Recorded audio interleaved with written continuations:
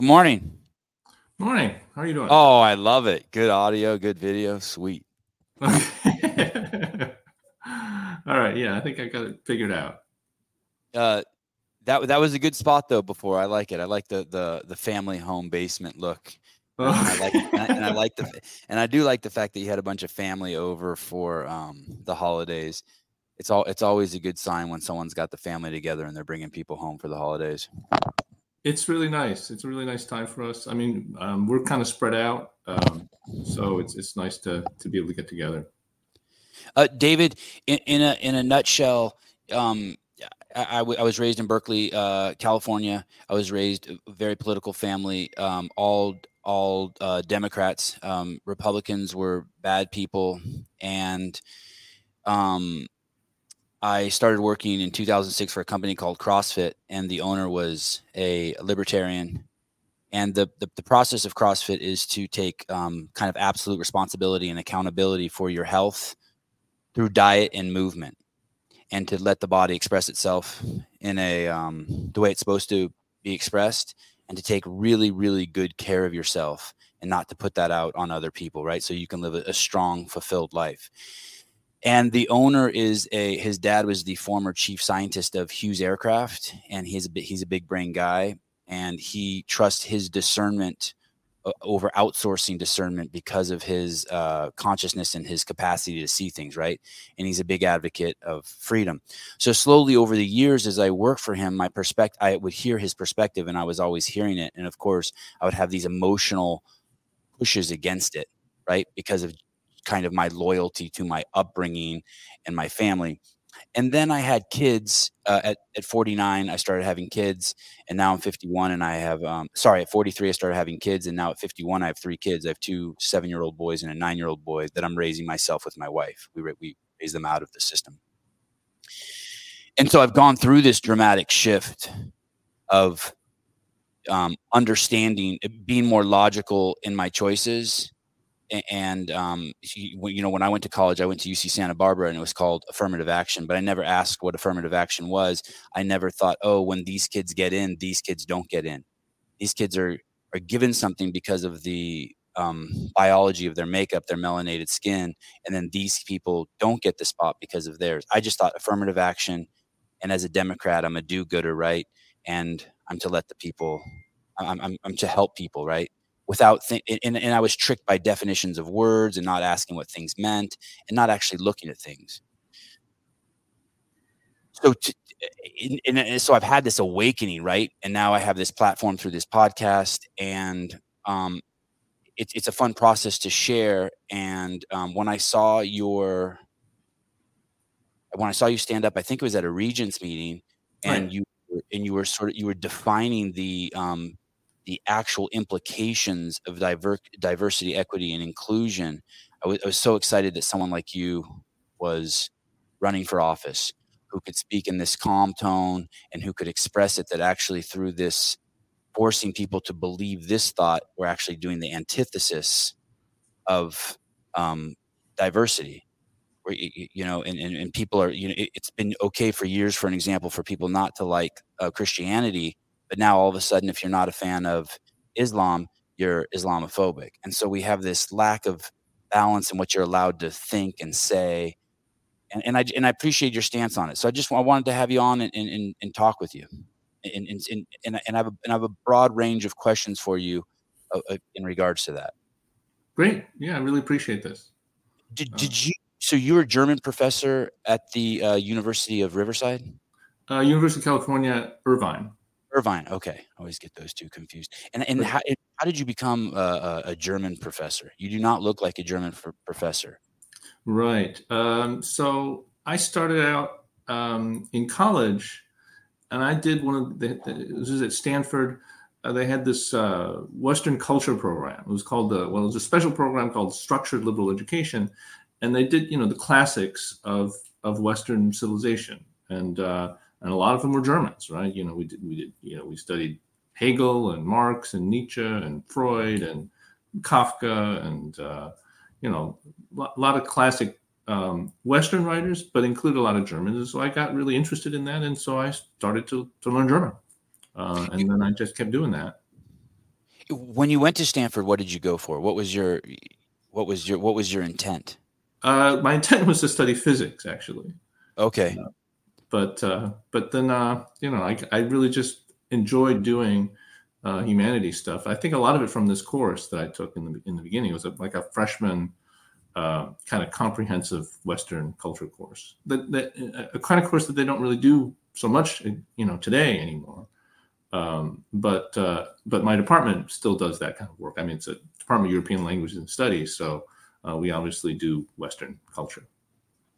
When I search the internet for videos about you and I want to learn about you, I see you speaking about I don't know how to categorize it. I want to say it's you have a focus on maybe the Constitution or on liberty or on liberal values, or can you explain that to me? Well, let's see. I guess there's a lot of different things that I've done, but yeah, I do have a focus on I don't know what you call it. I suppose. Oh, good. That makes me feel good that you don't know what to call it either. but clearly, you're interested in the truth and the operational mechanisms that allow society to function through law.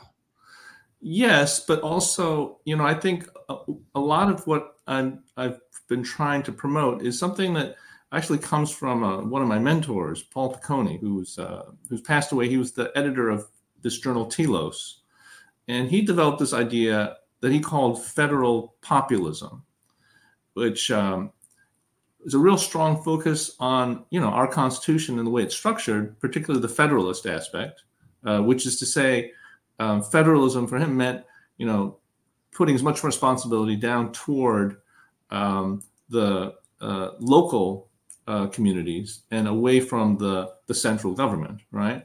But he was also he promoted this an idea of populism, which was combined with that, which really meant we're not going to try and micromanage people. We're going to give them freedom. We're going to give them responsibility, and I think those are the two things that really guide a lot of what I think, what I've been thinking through, which is to say, we have to rethink the way we relate to our government. Right now, we've got this legacy of welfare programs, dating from the New Deal, where the idea really is to kind of micromanage people in the way they live, and that's something. It takes away freedom, it takes away responsibility, and we really have to rethink. I think the way in which the government relates to us. I mean, I feel like the government relates to us as if we were some kind of machines, like clocks or something like that. Some machine needs oil, you give it oil. Like, you think people are needing food, you give them food stamps, right? But people are not like machines, right? They're more like, at the very least, they're like animals, like a dog, right? Like you treat a dog a certain way, you give him table scraps every day, he's going to be always begging, right? Mm-hmm, I mean, you affect people's behavior by the types of decisions you make about, right. How to provide for them. And if, I think the government I'm not against government, right? What I'm against is the government trying to micromanage. And, the way in which you want to promote certain kinds of behaviors, which is something like, promoting responsibility, promoting freedom, is not to somehow, we've got benefit systems in which we only give people, the food stamps if their income is below a certain level. If they don't collect up any assets, well, you're kind of promoting that behavior. You're promoting this behavior of not producing income, of not, collecting up assets, right? And it's totally kind of antithetical to what you really want to be promoting people to do. You want people to have meaningful lives. You want people to be productive. People want that. People want to have meaning in their lives. And you're taking away like one of the key ways that people are able to develop that meaning in their lives, which is, say, taking responsibility for themselves, thinking through the future, thinking through how they're going to, earn money. That's like a key aspect of, what gives you a sense of self-respect and responsibility for yourself, obviously, right? And so you take that away from people, and you're undermining their relationship to themselves and their meaning for themselves, right? So anyway, so that's like a kind of a fundamental aspect of what I'm thinking through, or the way I think through the way we should relate to our government. So I don't know. There's a long answer, but hopefully No. It gives you an idea of kind of my perspective. I'm here for it. The three platforms or the three topics that you're driving home on your website and that I've heard you talk about is a school choice for parents, reducing inflation, and return to law and order. I want to dig in on those briefly. When you say return to law and order, what do you mean? Well, so, one thing that I really think that we've gotten into a problem with, and this has been, frankly, it's been a problem with our courts to a certain extent. So, a lot of people in my district are concerned about homelessness, right? So we're not, this is not Los Angeles. This is like Santa Ana, which is a little far, it's Orange County. But it's, some of the problems from Los Angeles are kind of leaking over here. And, people are worried about the homelessness. And, there was this recent court case here in California, Grants Pass, California, where the court had made this judgment that the city of Grants Pass was not able to enforce an ordinance against vagrancy, right? Vagrancy means vagrancy means like sleeping, like if someone sets up a sleeping bag in front of the door of my small business, right? Exactly. Right. Okay. And so, the determination of the court was this was cruel and unusual punishment. And in fact, they set a really high standard. They said that if there are not enough shelter beds for everybody, for all the homeless people in the city, then you can't make it illegal for any single homeless person to be, to be in violation of the law. And so, this is actually, it was just announced it was going to the Supreme Court, because this is such a big deal about taking away the ability of cities, to make it a violation to be, like you said, sleeping in somebody's business or setting up a tent on a public sidewalk. I mean, this is a basic right of a community to be able to enforce certain laws that maintain public order, and we've lost that to a certain extent, partly because of our court system. And it's a shame because the court system is supposed to be upholding the law. This was actually, if we want to go back to affirmative action, the whole affirmative action thing, it really started with the Supreme Court, in the Bakke decision about setting up or allowing this whole system of preferences.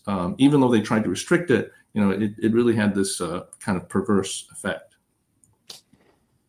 So this is one of the spots, going back to like how we use words, affirmative action, abortion, and now the word homelessness. So I spent many years homeless by choice, and the 1,000 homeless people I met, there was one other guy besides me who was not a drug addict. Of the 1,000 homeless people I met, anecdotally, 2 of us were not drug addicts, and I think it's just a crazy mischaracterization to call them homeless, because me and you, David, we sort of have these, and I'll project this onto you. We have these priorities, right? We want to get oxygen, and then we want some food, and then we want shelter, and then we would like some intimacy with a family, a woman, and create a family and start building. And so there's this order, this natural order that I would say that we're in. And when you are a drug addict, what happens is you're willing to forego shelter. You're not concerned about shelter and food. You do want air, but also your occupation is stealing, because there's a by any means necessary component when you're a drug addict. And that's another thing that frustrates me, because it's similar to what happened with COVID. We are trying to cure the symptom instead of the cause. And we'll never build enough. And it goes back to what you were saying. If we just keep building homes for homeless people, the non-homeless people who are on the fringe, instead of fighting to get better, they'll be like, well, I can get shelter, I'll just fall off this way. Right. Because for them, they're like a rat trying to get through the maze. They just want to be covered by the rain, or covered from the rain. Yeah, right. I think a huge part of our welfare system really functions that way. It really just incentivizes people to do these things that, from their perspective is really rational, right? Uh, if by earning money and making a decent living, I'm going to lose all sorts of benefits. Oh, then why should I be doing that, right? And then you got people next door, who are working really hard and they're just basically barely getting by, and they're watching somebody else. It's that's really not doing anything is getting kind of the same benefits. It's demoralizing for people. But by mischaracterizing the problem, they're exacerbating it. So if we know the problem from a COVID infection is overweight, 4 or more comorbidities, we conflate the issue as COVID as opposed to nutrition and movement. Yeah. Not a single, maybe of the 4 million people who do CrossFit on all the continents in the world, maybe 2 died from COVID. And because at our baseline in our cult, we have a food pyramid. We have nutrition as our number one, and then movement. And one of our things is don't eat sugar. Mm. And so I just get concerned when I hear it called homelessness, because to address homelessness will exacerbate the problem of homelessness. Right. Yeah. That's a great point. As opposed to address them as what they really are. They are. And then here's another thing. Imagine if you or I, like if you had a daughter who was addicted to heroin, or I had a son who was addicted to heroin, I'm not opposed.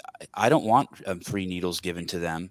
Mm-hmm. And I don't want them allowed to be on the street. I would like them to be arrested and get reprieve in a jail for 2 weeks or a month.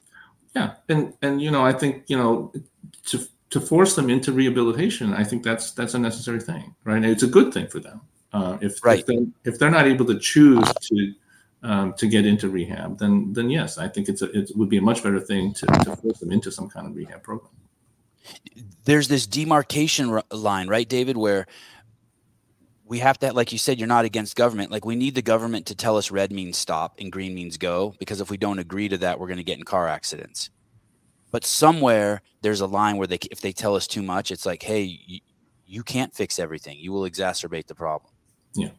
Right. Well, and it's also kind of it's not just about the quantity. It's really the quality of the type of interventions you want. So, like, one thing that the government does, you need government in order to have a free market, because the government guarantees the market. The government sets up the conditions for a free market by the types of laws that it establishes. Obviously, a communist government is not allowing a free market, right? And so, our government has certain policies that promote that free market.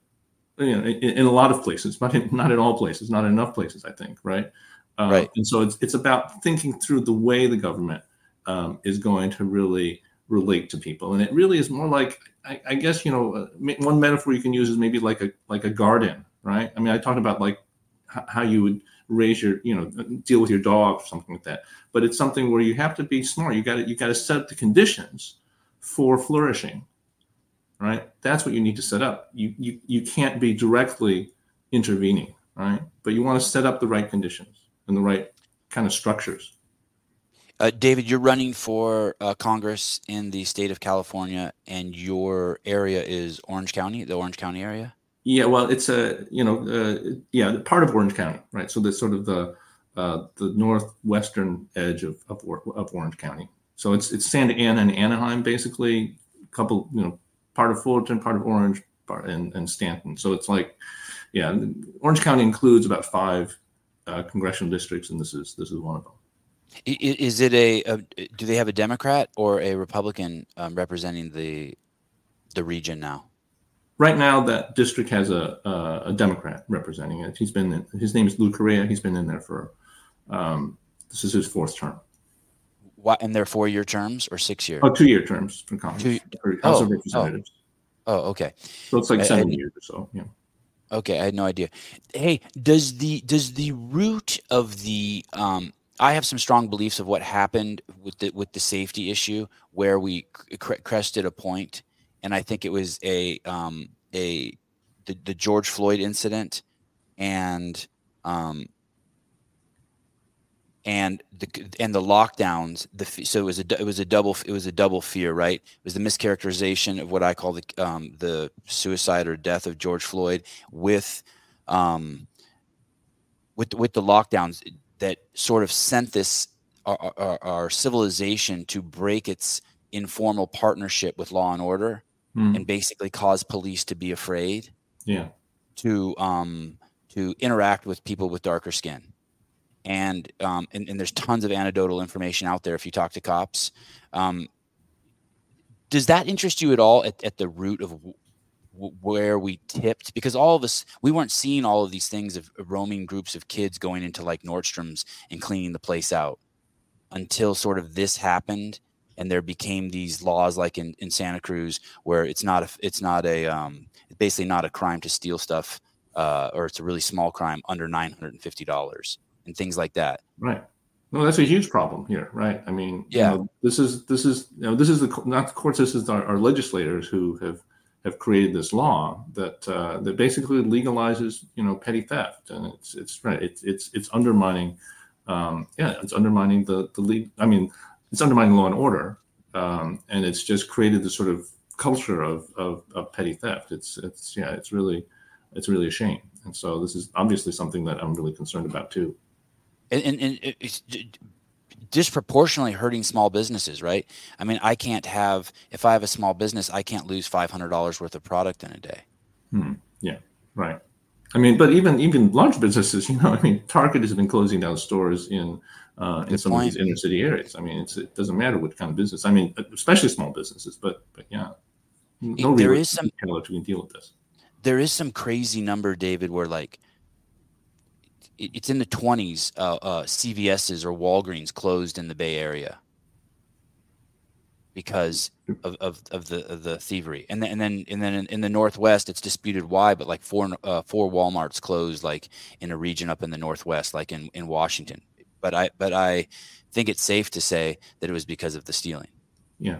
Right. No. They publicly announced some of these decisions. It said, yes, we can't deal with all of this theft. I mean, business can't run that way, and that there's no way to do anything about them. You're just supposed to let them run in and run out. I mean, there's no So that is part of the public safety, right? I mean, because we're making money, and that money represents our human energy.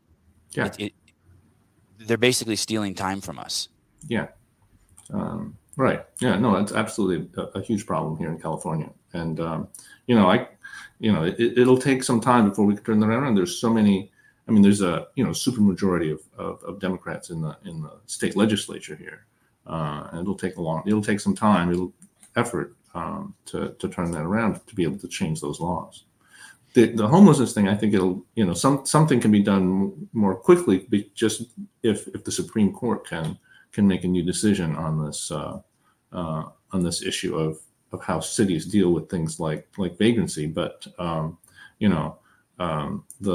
these laws that are in place in California, that'll be more difficult to change. Were you always Republican? No, I just in fact, I was like you. I'm a Democrat all my life. I just I switched to Republican last year, though I guess my views had been changing for a long time. I mean, I wrote on affirmative action like 25 years ago against affirmative action. But I guess, I started as a Democrat mainly because I thought Democrats were kind of the party of rights for minorities, really. I mean, that's, I think, the Civil Rights Act of 1964, that's something like, the Democrats really pushed. But although a ton of Democrats voted against it, including Al Gore's dad. Well, okay, yeah, right. But it was bipartisan. I mean, it was Republicans and Democrats, but it was something where you could think that the Democrats were. I mean, we've always, I think, thought that Democrats were more the party of minorities and kind of supporting things like equal opportunity. But they've subverted that, right? Where they're against equal opportunity now. And in favor of this idea of equity, right? I think that's the key shift that they've made, right? Where they say, no, we don't want equal opportunity, we want equity, and that's this whole concept that, I mean, yeah, it's this idea. It's actually, I mean, I think of it as a form of socialism, really, because it's saying that we want an equal outcomes, equal results. We're not looking for equal opportunities, so then we have to engineer these results, right? Admit more minorities, admit more, well, but specific minorities. The ones that are deemed to be underrepresented, and I hate that term too. That's what the term they use, underrepresented minorities. But they're talking about blacks and Hispanics, but they're not actually underrepresented in the sense that the qualified applicants.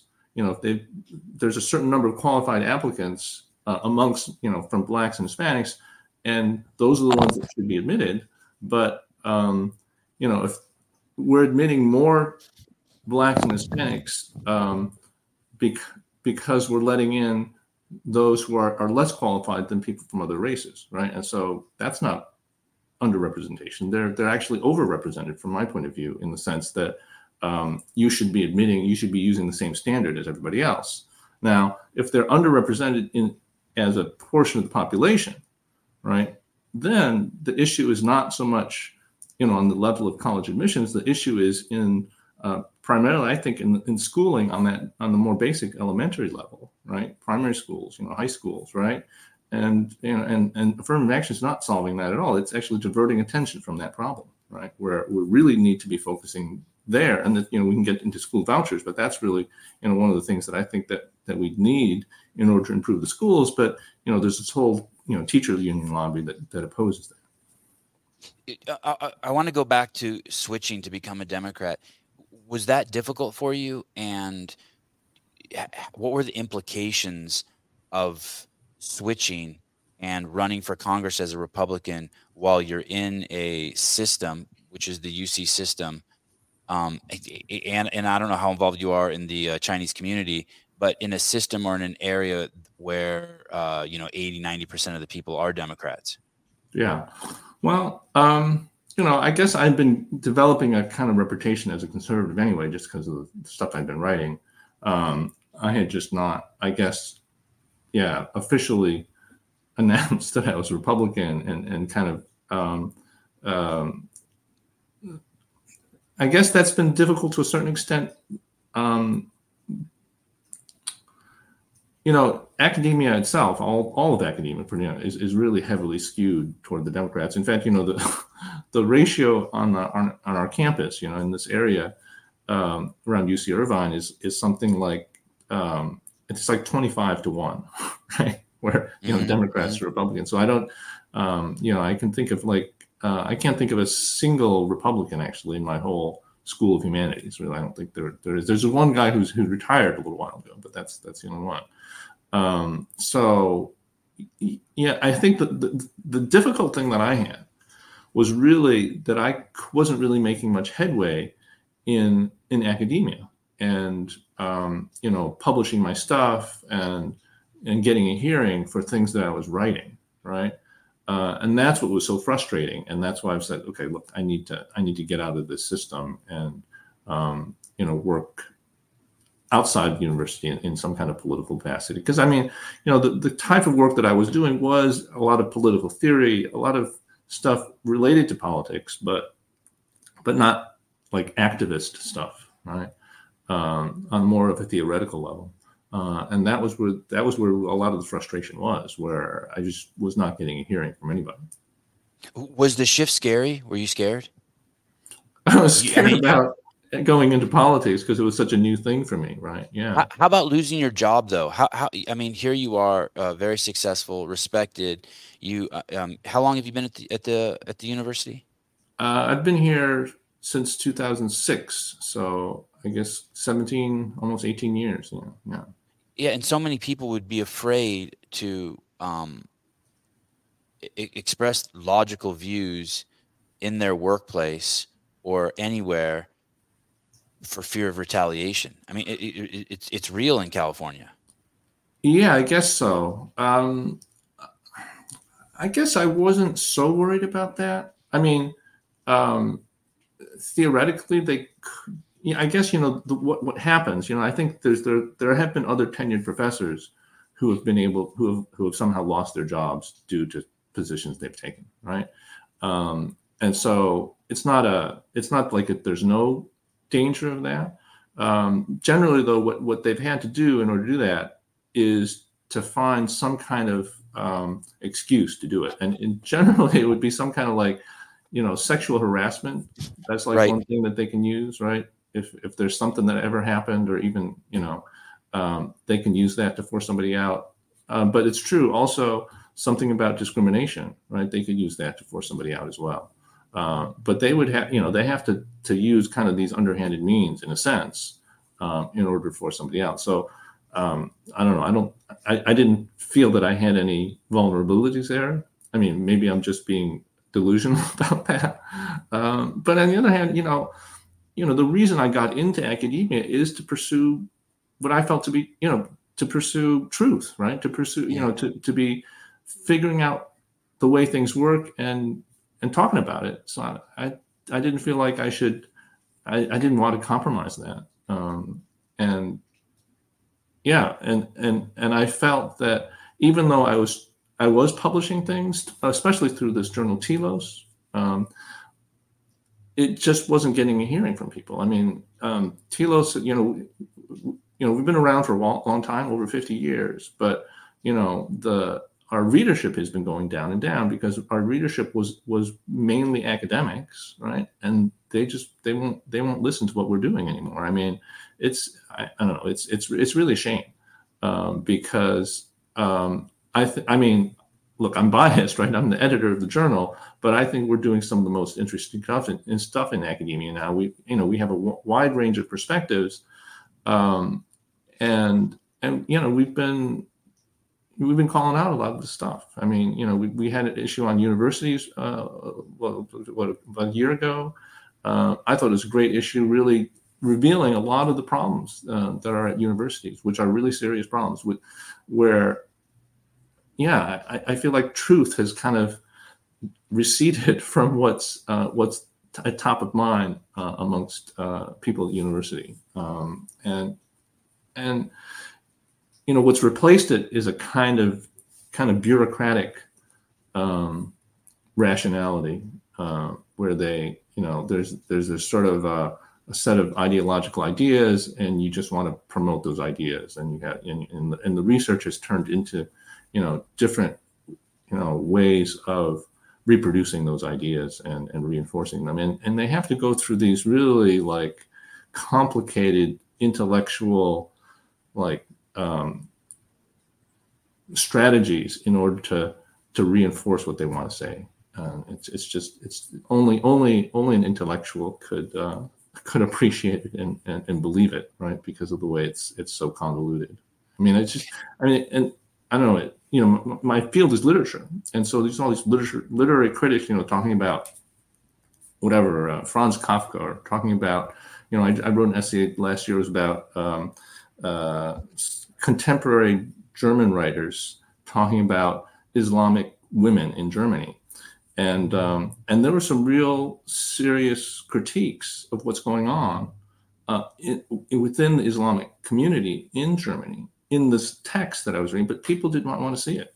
People were just, the critics, the German professors who were writing about it, they were all about, Islamophobia and stuff like that, without really wanting to address part of the issue here was how misogynistic a lot of the, Muslim practices were in Germany, or are in Germany, and they just didn't want to see it. They just didn't want to talk about that. But that situation also is an interesting one in regards to the Jews. The Jews are clearly marginalized and underrepresented. I think there's 15 million of them worldwide, and there's 1.8 billion Muslims, and there's 54 Muslim countries, and there's one Jewish state. That's always another one that interests me. Those words aren't convenient in those arguments either, when you have this tiny little piece of land with these few people who happen to be armed to the gills. But those words don't work there either. You talked about DEI and about how when someone applies to go to work at the university, that there's a part of the application process. There's a DEI section. Can you explain that to me? Because now I haven't been in the workforce for I worked at CrossFit for 15 years, and then I've been just doing my own thing, self-employed, for the last 5 years. So I don't have no idea what's going on in the outside world. But I had a friend apply a couple of years ago at a community garden, and I couldn't believe the questions they were asking him. Like, they were asking him questions about how he feels towards certain groups of people based on like their sexual preference or the color of their skin, and it was to work at a community garden.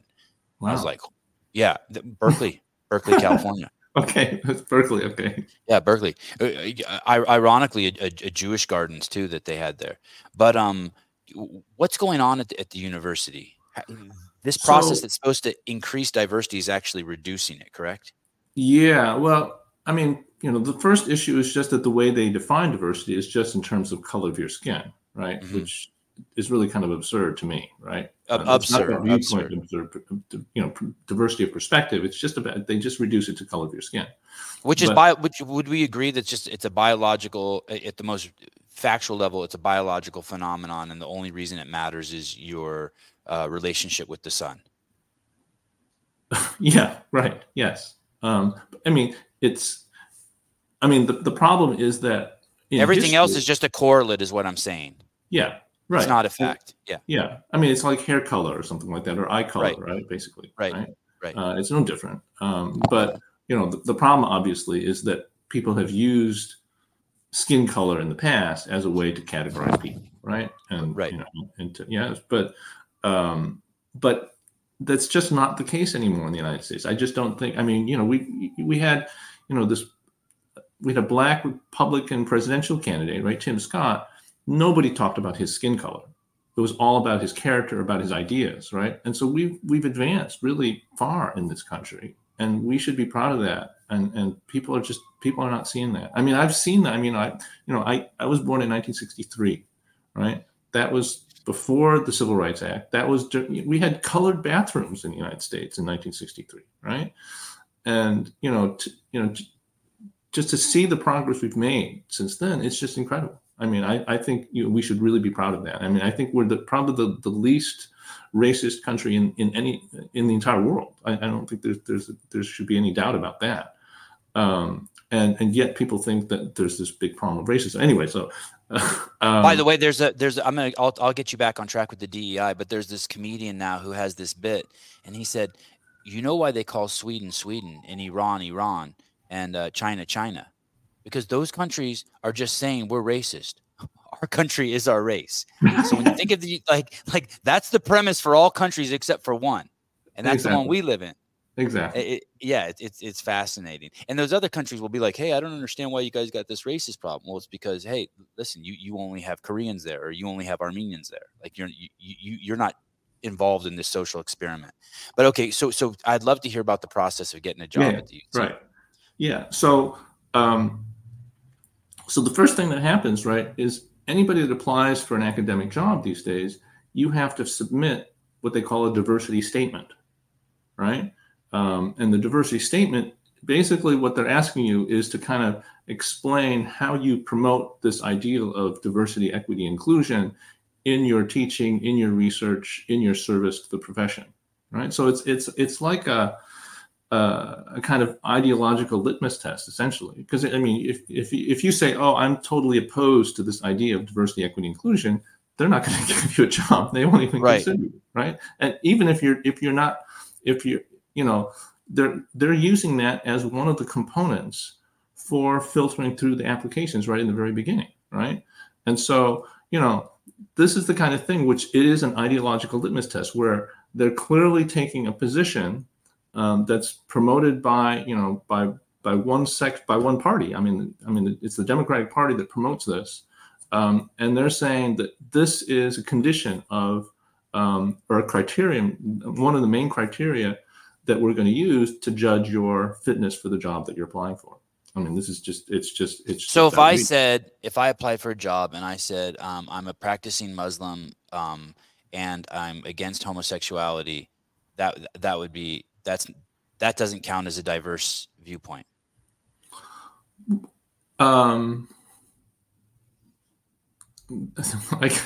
Right? I'm not sure. Yeah, I'm not sure how they would, right. how they would They're react not. to that. They wouldn't be like, oh, okay, we don't have. They wouldn't look at the list and be like Muslims who oppose homosexuality. Oh, we only have 3% of those. Let's up that to 5%. They're not. They're not doing that. They're basically No. they see that as someone who, if you don't fall into their ideology, which is to accept everyone under every circumstance, you're not in. It's a misnomer to call it diversity.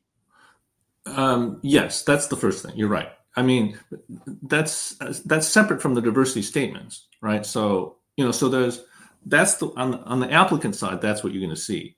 On the other side, on the search committees, you're going to see something different. I mean, you're going to see, on the one hand, you'll see this. You have to go through these. They're demanding the diversity statements, and they're going to use those diversity statements in order to evaluate candidates. But also, in addition to that, they're going to have their own agenda about, we have this preference for, Blacks and Hispanics and women to a certain extent, right? Maybe homosexuals, I suppose, right? I think sexual preference is huge. It feels like it's huge from where I sit. Yeah. No, I mean, I think they're all clearly important. It's just that I think they're focused really much. The explicit focus is more on Blacks, Hispanics, and women, because that fits into those forms you fill out from the federal government all often about identifying yourself by race or by gender, right? You've seen those, right? Yep. You apply for a loan, right? You got to do that, right? And so they're really kind of focused on those federally mandated categories. So the homosexuality isn't on that form, right? So it has a less of an explicit focus, really. Recently in I'm Armenian, and I was many years ago. My wife was hit by a car, and she got a settlement. And one of her family friends was a Jewish lady. My wife's Jewish, Ashkenazi. I'm Armenian, and we went to go visit her to get some advice. She was vice president of a big bank in Southern California, not Citibank, but a different bank. And when we were there, we were asking what we should do with the money. And one of the things she pointed out is, just so you know, we don't lend money to Armenians. Like, she just freely told me that. And if we see someone with the last name IAN, we don't lend them money. And interestingly enough, I don't know if you saw, a couple months ago, Citibank got in trouble and they were fined $25 million because they had a policy. This just came public a few months ago, where if your last name ended in YAN or IAN, Citibank of California didn't lend you money. They had that in writing. Really? Yeah. And the thing that's hard also to accept is, like, it didn't upset me at all, right? There's a rationality to it. No one put that in because they hate Armenians. Someone put that in because they had experienced a lot of Armenians defaulting or being on their loans, right? It's the same thing. So when you go to when I go up to Stanford for I go to Stanford for some sort of doctor's appointment, I want the Chinese doctor. I don't want the local doctor in my town, and you know what I mean? Like, there are these things, these categorizations that get lumped up as being racist when it's really just discernment. You see a snake with a big mandible like this, and you don't get close to him because he has venomous jaws in there. There's a reason why Chinese get mathematic PhDs at 100 times the rate of people of other ethnicities, right? And so we can take this information and use it to make discernment, and it just gets lumped up into this racist category. Yeah. Right. And it really sucks. It just dumbs down. It speaks to the lowest common denominator of humanity, and just dumbs everything down. But for some reason also, it's okay in basketball, right? Everyone wants the tall black guy, and it's okay to say that. Yeah. I think that's one of the sort of fundamental problems with affirmative action, or these different preferences, is this idea I talked about before, about this idea of the underrepresented minority, right? Where, if in any profession, let's say with, I don't know, I think I read something about lobster. What do you call them? Lobster. What do you call Fishermen? the people that Fishermen? collect lobsters? That whatever. Oh, There's like a word for that. But like, lobsterians. Caleb will find it. I got a guy in the back end. I never even knew. You went to Stanford. I went to UCSB. Come on. Go anyway, these guys, these lobstermen, men. I like that. Lobstermen. Lobster women. Be good, David. Lobster women. Well, there were not very many black lobstermen, right? Lobstermen or harvester. Okay, you got it. Wow, lobstermen and harvester. Yeah, Okay. all right. And so there was this whole program to increase the representation of blacks amongst the lobstermen, right? Yeah, yeah. As if there was a kind of racist thing going on. I mean, it wasn't a racist thing, right? Clearly, it was just not a thing that people that blacks got into, and I don't think there was any. I mean, maybe there was some kind of prejudice against them, maybe, but in the same way that, like, for a long time you had nurses were women and you didn't have as many men in the nursing profession, probably still not as many, right?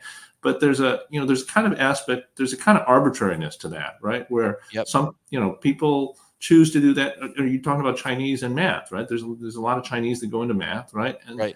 I don't know, you can't fault the system for that, right? There's lots of things that go into that kind of decision. Partly it's cultural, partly it's tradition, right? But I don't think there's anything nefarious in that. And so if you have a large percentage of whites in lobstering, that doesn't mean you've got a kind of totally racist profession there, right? And that's all the liquor. My dad ran a liquor store. I'm Middle Eastern. Yeah. Every single dry cleaner shop I've gone to is run by an Asian. There's nothing wrong with that. And there's no Armenian Middle Eastern mafia keeping white people or Jews or blacks out of running liquor stores. They can too. And there's no mafia of Asians keeping, white people out of running dry cleaners. Right.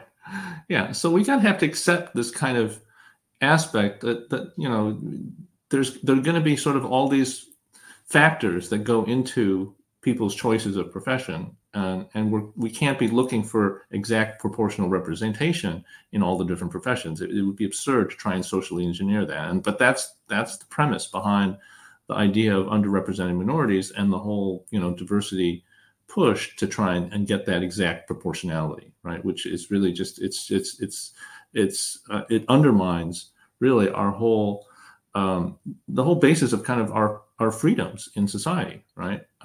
In trying to socially engineer that. And it's dangerous.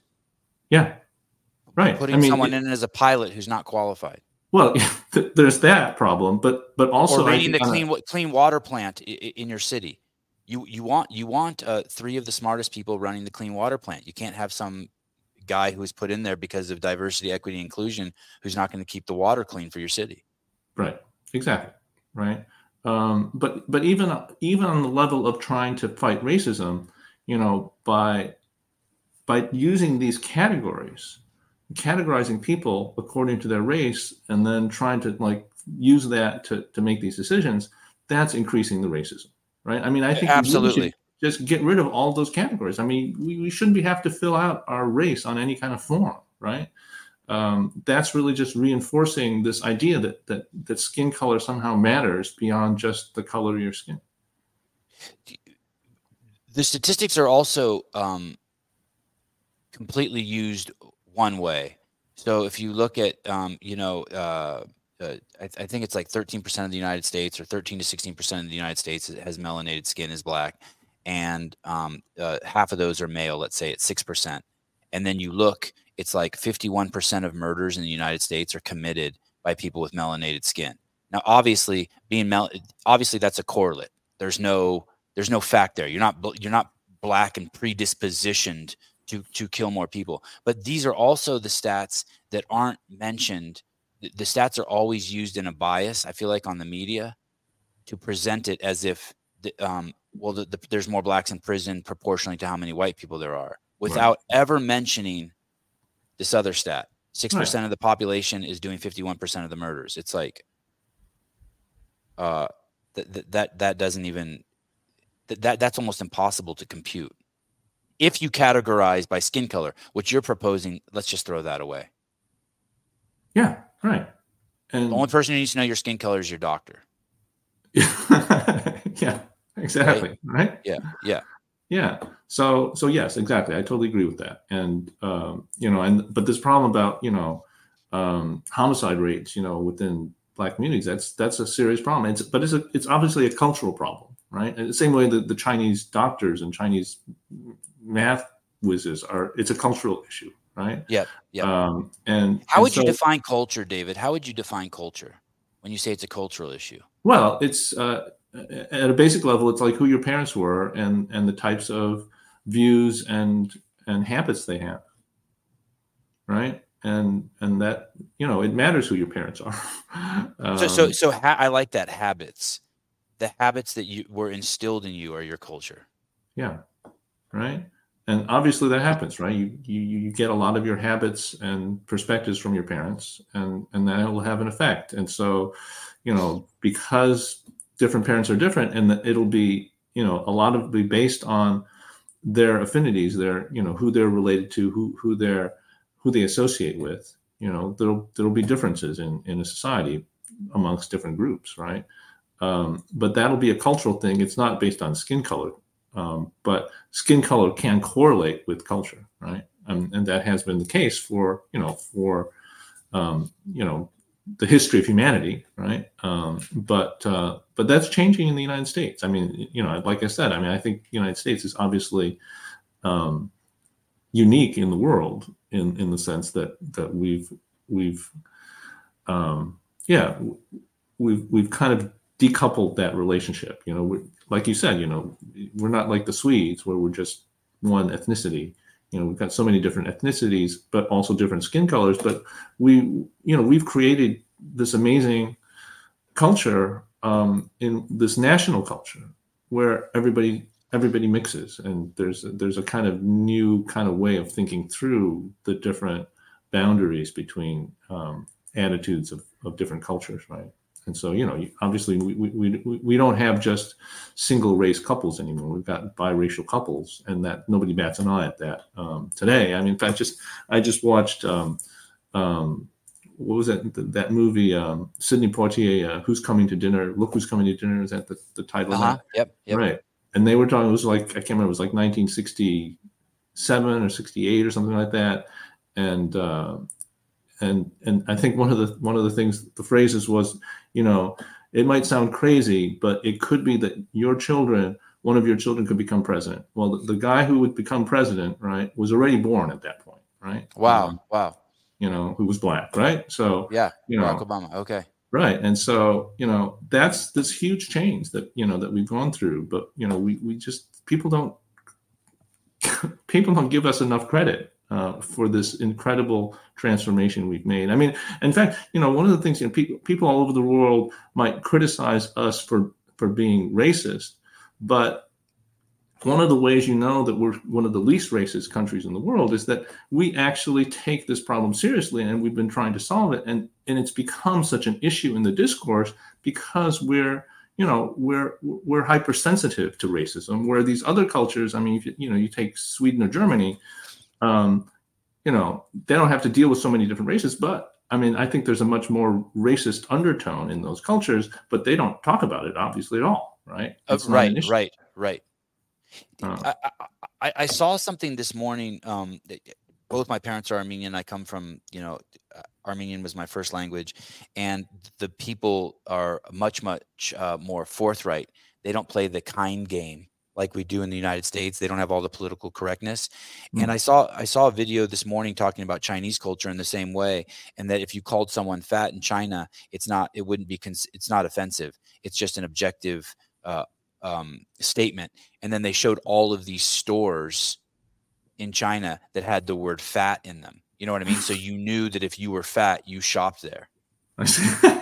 and that's also that's an enormous problem here in the United States too, where people are putting feelings, which we all know change from second to second to second, as a higher truth than the facts, right? So you see these weird things like you see in Oregon where 2 + 2 saying is 4 is racist because anything where there's just one answer is the white man's way. And it's like, wow, we're getting out there, guys. Yeah. Was there something like that you saw that's like, okay, I'm running for office? Was there a tipping point for you? No. I don't know if it was a single thing. You didn't see a man in the woman's bathroom? You didn't see a man in the woman's bathroom and you're like, all right, it's time to.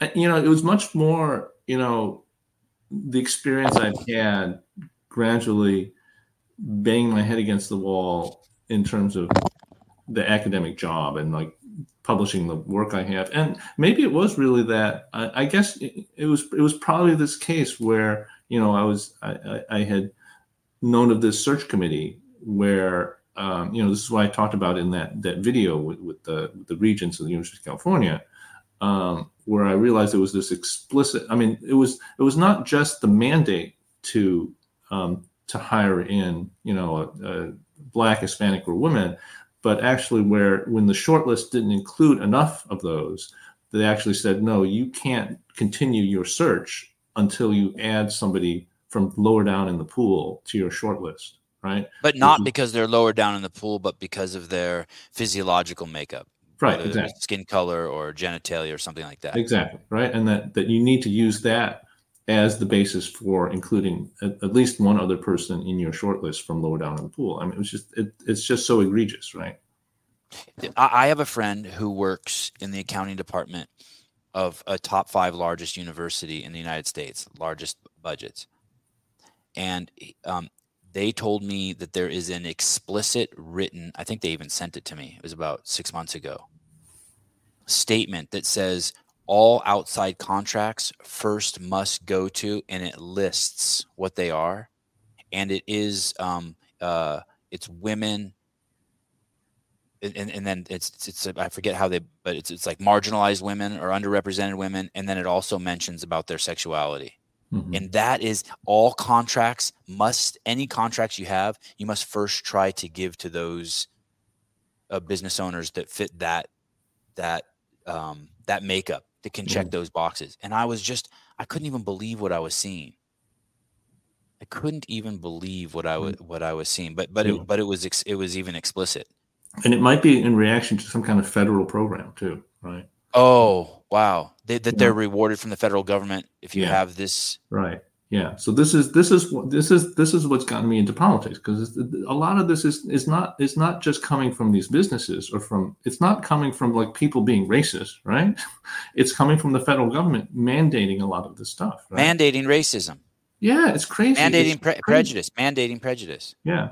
And it's so, we've got to do something to change this. It's really pushing our nation into this direction of kind of a, racial war, right? It's not coming from people, it's coming from the government. And when you look into a lot of the most egregious cases of kind of ethnic warfare, a lot of it ends up coming from the government, right? The Rwandan genocide, a lot of that was not, people themselves somehow going crazy. It was like a lot of these, influence from the state that was sort of promoting this kind of stuff. And it's just, people have good intentions on this a lot of times, but they're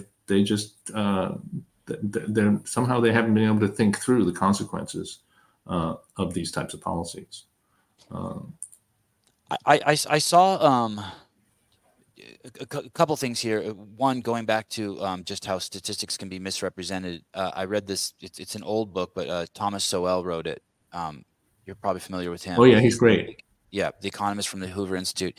That there was a thing where they were comparing white people's income to white Jews in New York's income to Puerto Ricans, and they were saying that Jews made, like, I forget what it was, 200% more than Puerto Ricans. And then Thomas Sowell points out that the average age of Jews is 50, and that the average age of Puerto Ricans is 25, but they never mentioned that when they published that. And the irony is at 25, myself, I was homeless and didn't have any money, and now at 51, I'm a millionaire. Mm-hmm. So you can't even compare the the two, right? I mean, it's Right. just completely insane. That being said, Thomas Sowell, I saw recently that, and this is really rough numbers, but the top money makers in the United States are Asian people. Then at the 50-yard line are white people. They make about half as much as Asians. And then about the people who make half as much as them are people with melanated skin. If you were to characterize people by their skin color, right? Mm. So it would be people with black skin, white skin, and then whatever skin you want to. I don't even know if Asians get categorized by their skin. I don't know how we lump you guys up. But that being said, Sowell goes on. Then I remembered something I read. Sowell said that the reason why the Asians have gotten so far ahead and the Hispanics and the blacks have not is, and this is probably tied into culture, is because Asians put their head down and worked, and Mexicans and blacks, Hispanics and blacks tried to use the government to help them.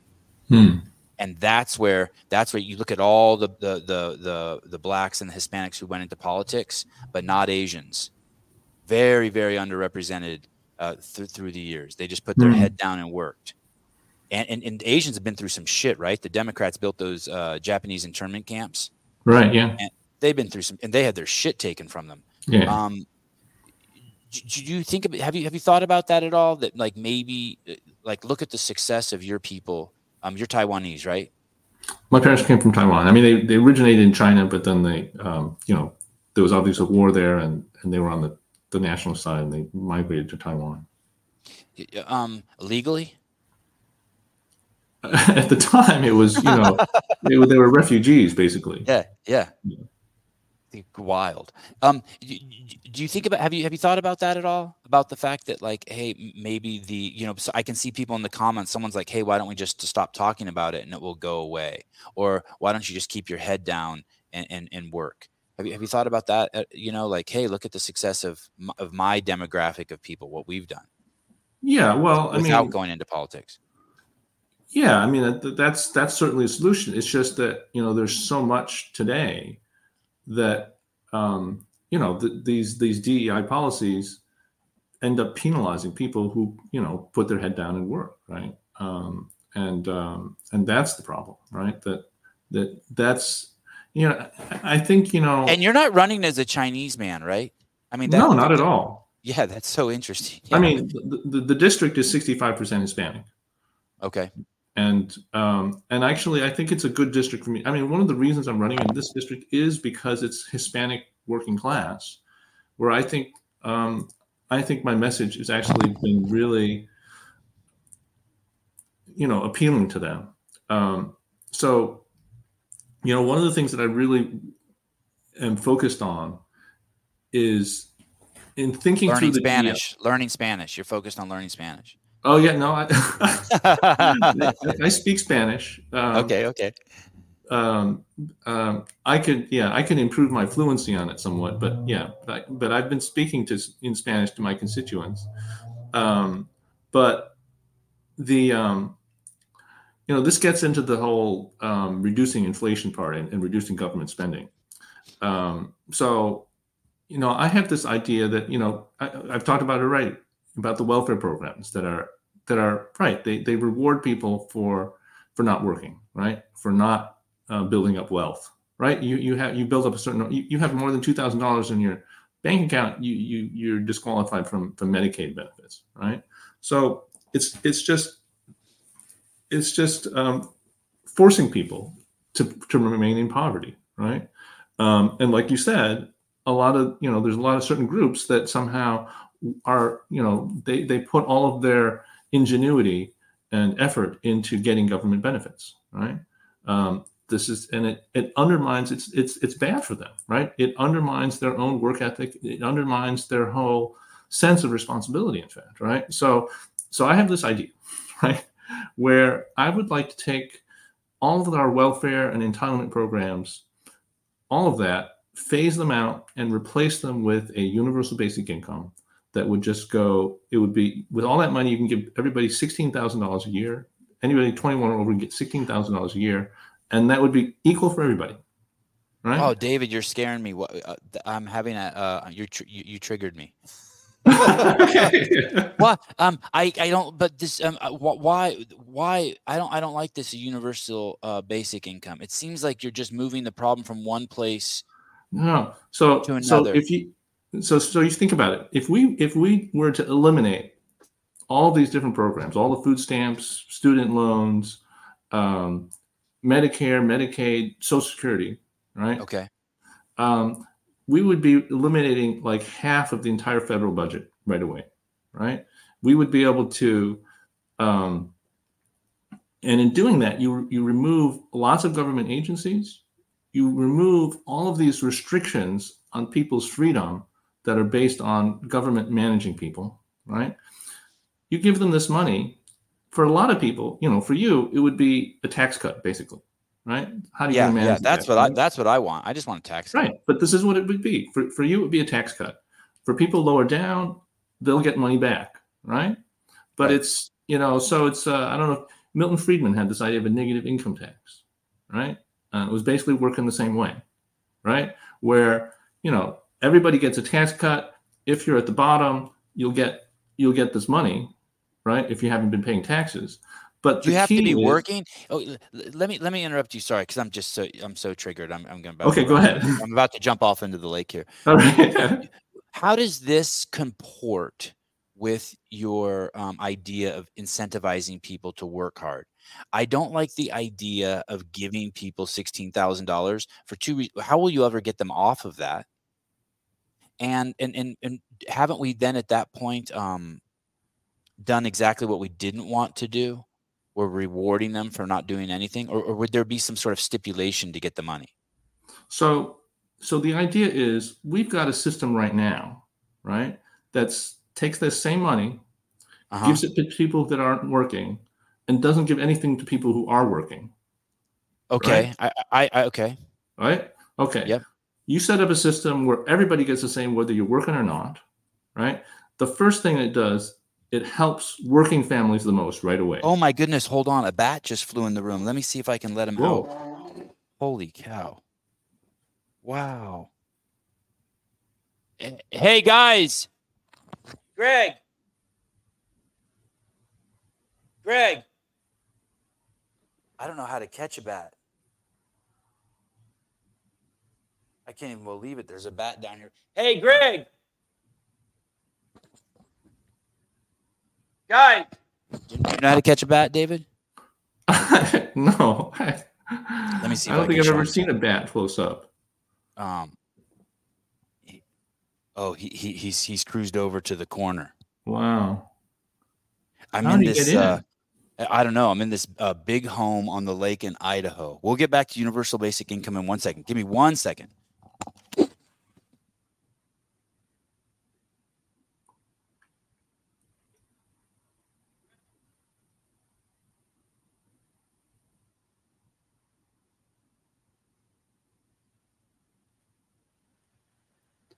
Hopefully he finds a hi David, I'm Caleb. I'm just been running the back end. Oh, hi, Caleb. Hopefully he finds like maybe a hat or something. He can just throw it on top, and scoop it up and throw it out there or something. Probably harder to catch one of those than it is catch a rat. Maybe I don't know. I guess once it starts flying, it won't be so easy, right? yeah, that's where it's tricky, right? I've caught a few mouse in my day, and they just scurry around the corners all the time, and it's easy to catch them. You can just corner them. Maybe he's figured it, or he's just gonna leave it.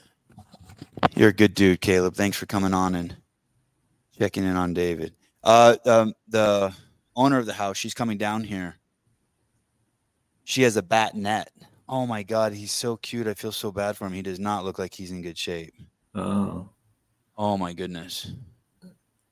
Oh, Universal basic income. Sounds like He's right here. He's so cute.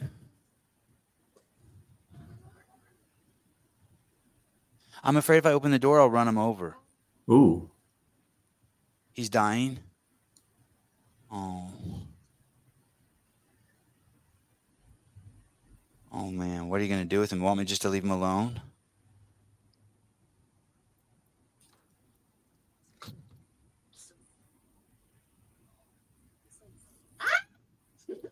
He's making crazy sounds. Will he climb up in there?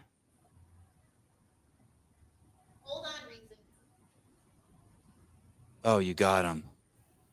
Wow. Just leave that outside, that net. All right. Won't be like any other interview you've ever done, David. Thank you, Maggie.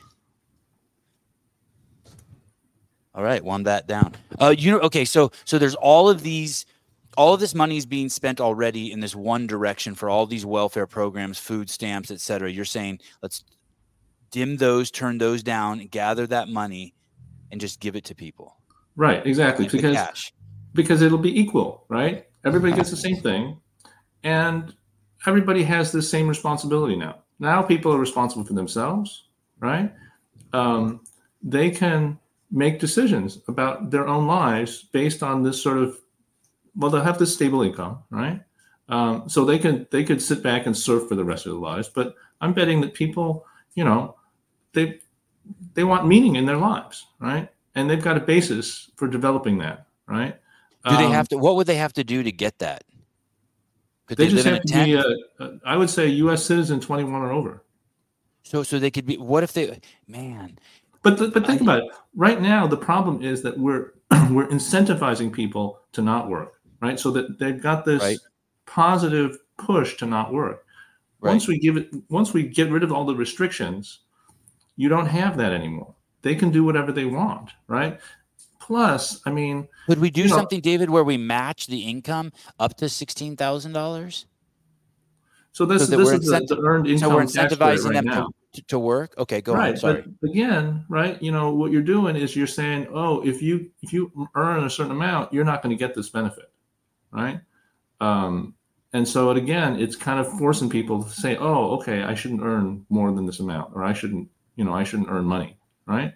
And so what if we reversed it? What if you reversed? I mean, I don't like the idea at all. I can't believe you got me in the conversation. But what if we reversed it and we did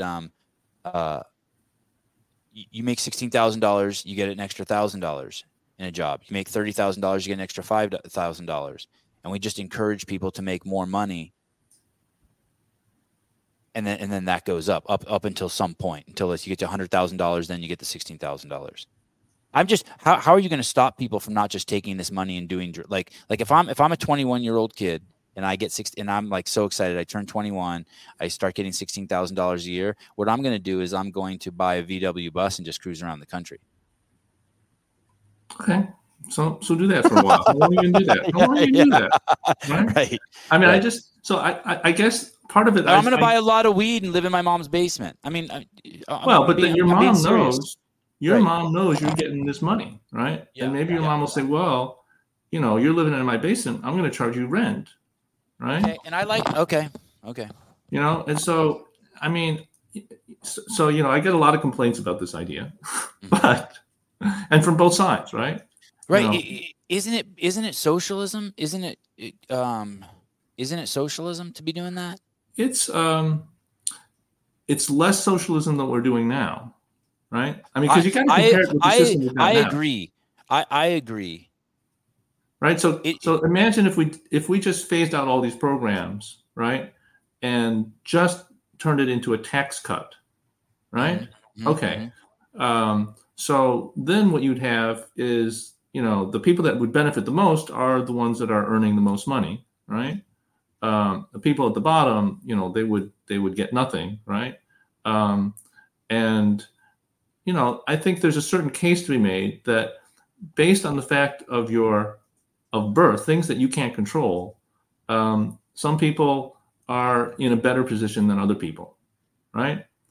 Some people have parents that have wealth that can, they can kind of finance their children as they're trying to make their way when they're young, and some people don't. I mean, I kind of feel like we should give everybody kind of a level playing field, equal opportunity on that, right? And that it's not as if we're trying to engineer their lives, right? That's the problem that I see. You put in these restrictions, it's handing responsibility again to the federal government to manage people's lives and tell them what they should be doing, what they shouldn't be doing. Whereas I really believe in this individual responsibility, where everybody should be on an equal footing in terms of their individual choices. And this also means, I'm getting rid of the Social Security system, right? So that people need to be thinking about their retirement, and they need to be thinking about it on their own, because basically that money is supposed to be for their retirement. I mean, that's the money that if they invest it, every year for their retirement, they'll have a great retirement, right? I'm also, part of that. I mean, I think what we want to do is we earmark something like $4,000 a year of that for a health insurance voucher, right? So that would replace Medicare and Medicaid, where everybody's going to have kind of health insurance, but it'll be private. It'll all be private. $4,000 a year, it'll give you like a catastrophic plan, right?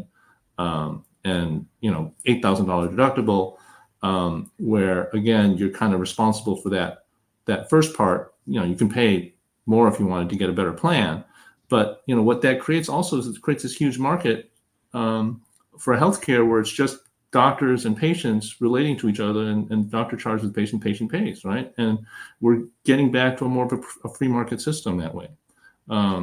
Let me ask you this. How do you, you said it gets everyone on equal footing, and I struggle with, there's two things I'm struggling with. On one hand, you're saying that, we shouldn't be using equity. We should be using equality. And yet you're also using this term, like get everyone on fair footing. But I also don't believe in this idea of, I think privilege is a snake oil salesman's word for what we determined as culture, because I don't think your privilege matters relative to your habits, right? And so, like, look what happened to poor Hunter Biden, right? Born into absolute privilege, and he's just completely ruined his life. I mean, he's probably not a happy man, right? Mm-hmm. And yet he has access to wealth beyond most of us.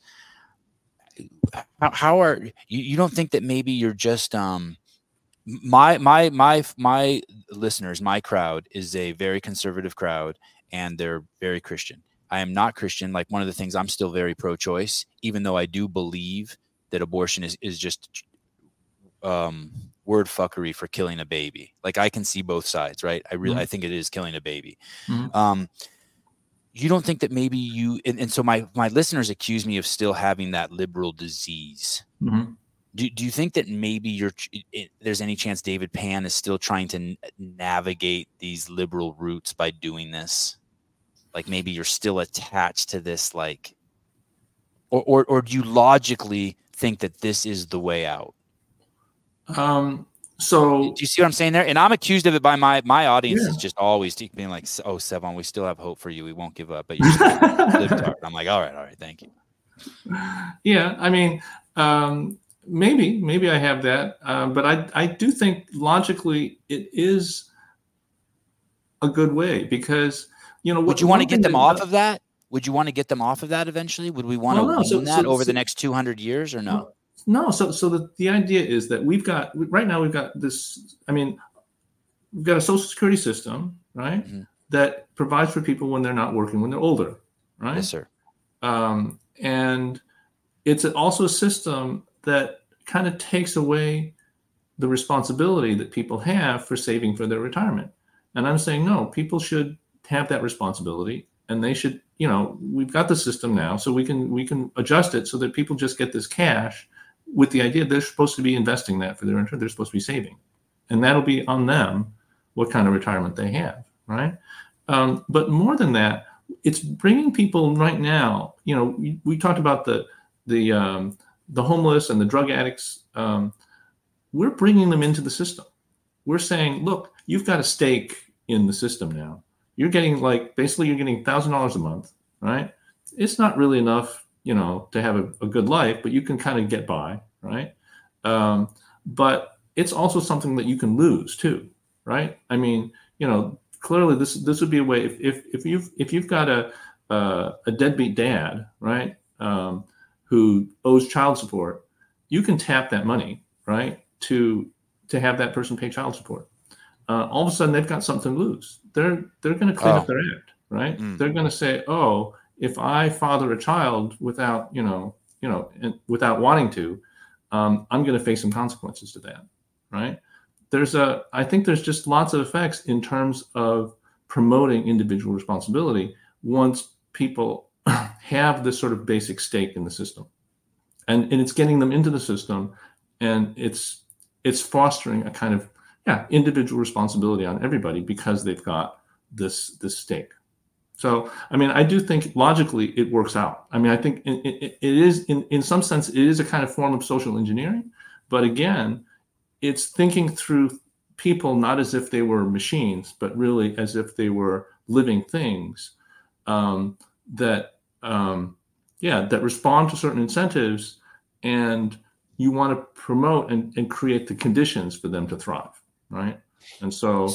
Say that last statement again. It's responding to people as living things. Say that part again, because that kind of ties into what you were saying at the very beginning of the show.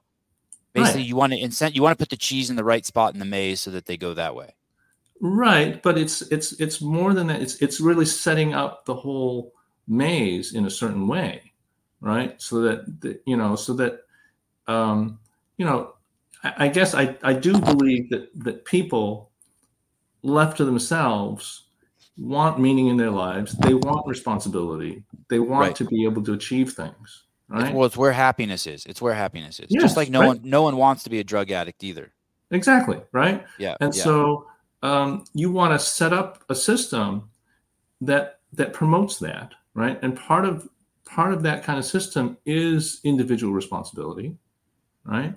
And part of that system is individual freedom. And so, the reason that I think that the universal basic income is the way to go on that is because it's the maximum of individual responsibility and freedom. Because once you start putting restrictions on the money, you're taking away that freedom, and you're saying that relative. When you say that, though, you're saying that relative to the spending we have now. Exactly. Right. You're making the presupposition that spending will always be done. Well, as opposed to someone like some other politician might just be like, hey, let's just, and sorry to call you a politician. Someone else might just say, hey, let's just turn off all the spigots. Right. Or let's keep let's keep the current system, but just make it harder barriers to jump through to get these resources. Right. But all the barriers and stuff, that's just more and more government intervention in people's lives. Right. And I hate that. That's You're the thing. You just got to get rid of that. Right.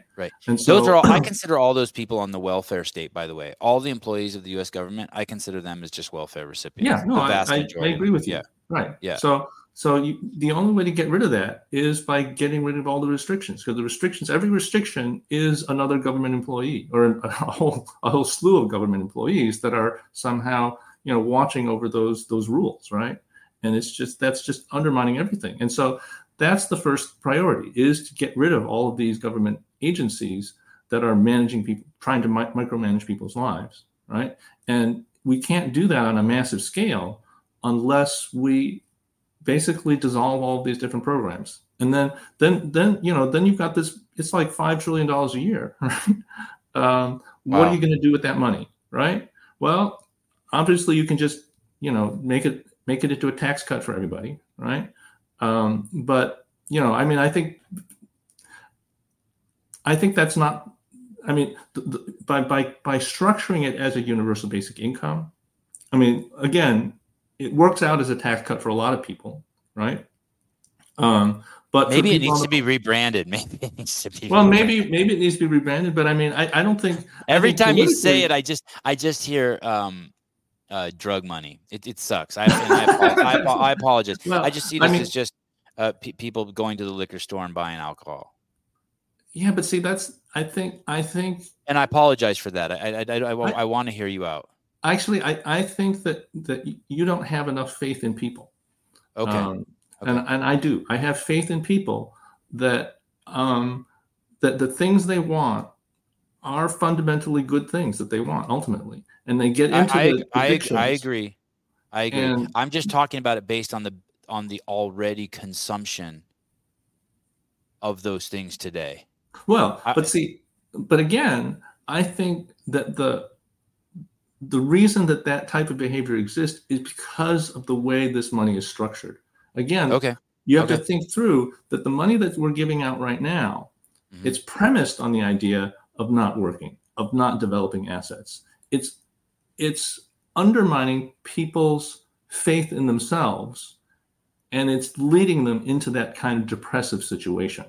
I get that. I just don't get how making them responsible for this lump sum. Anyway, let me pivot just really quick. Okay. I've had you so long, and I appreciate it. Tell me about the border. What are your thoughts on the border?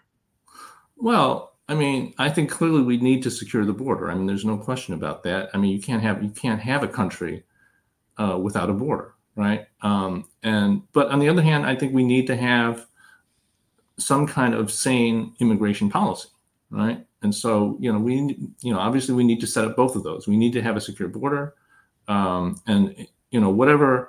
I mean, I think just people need to think through, well, what's necessary for a secure border, and what are the policies that we want to establish to make immigration possible and productive for everybody, right? So yeah, I mean, that's the short answer. Would you say would you say that it's catastrophic right now down there? Like, oh yeah, like my kids can't go to school unless they take drugs. They have to take drugs that are mandated by the U.S. government, and yet these people are coming in, and my kids don't take the drugs, but and yet these people are coming across the border, and they're not required to take those same drugs.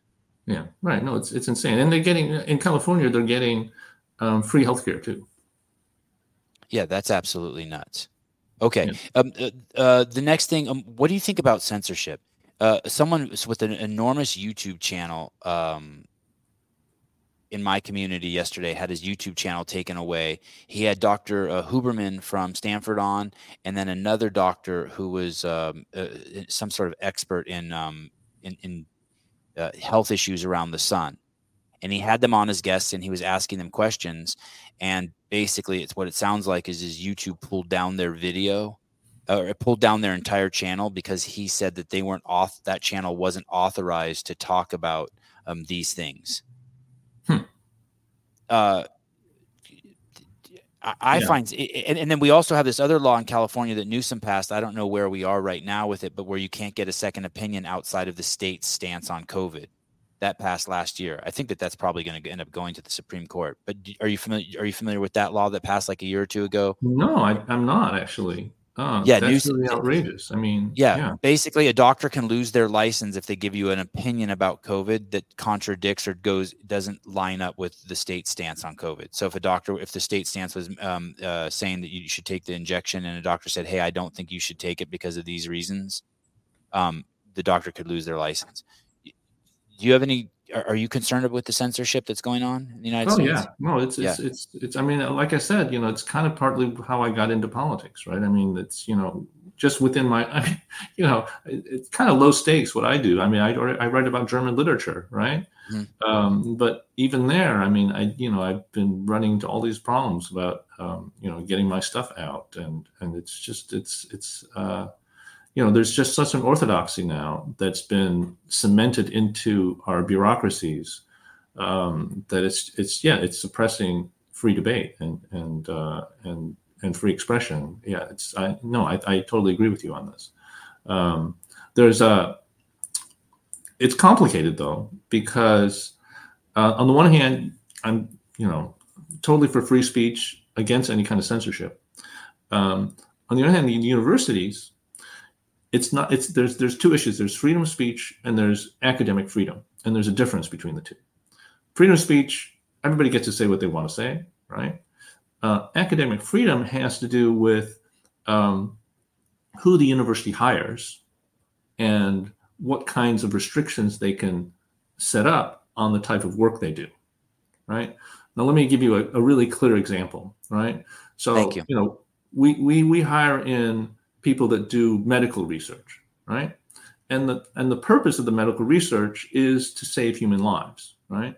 But there's clearly possibilities for doing medical research, like bioweapons, that you can be doing research to harm people, right? And the university certainly has the right to forbid that kind of research and to say, we're not going to hire in anybody that's going to be creating viruses that'll wipe out humanity. Yeah. Right.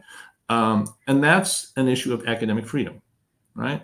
Now, when you move into other issues like affirmative action, right? So people have been hiring in people, social scientists that promote affirmative action, right? And there, I think, yes. I mean, I think there should be some kind of restrictions on academic freedom there that align with kind of social, political priorities that we have, right? That, we don't want researchers researching how to, wipe out humanity. But we also don't want people to be supporting policies that would be creating more discrimination. So that's a difficult line. I mean, in terms of how you're going to manage that. But I mean, I think that there's a responsibility, just as in medicine, in other disciplines, to be thinking through, well, what are our values, and how are we going to align our values with what we're promoting in terms of our faculty and our research and our teaching. So I don't know if boy, that's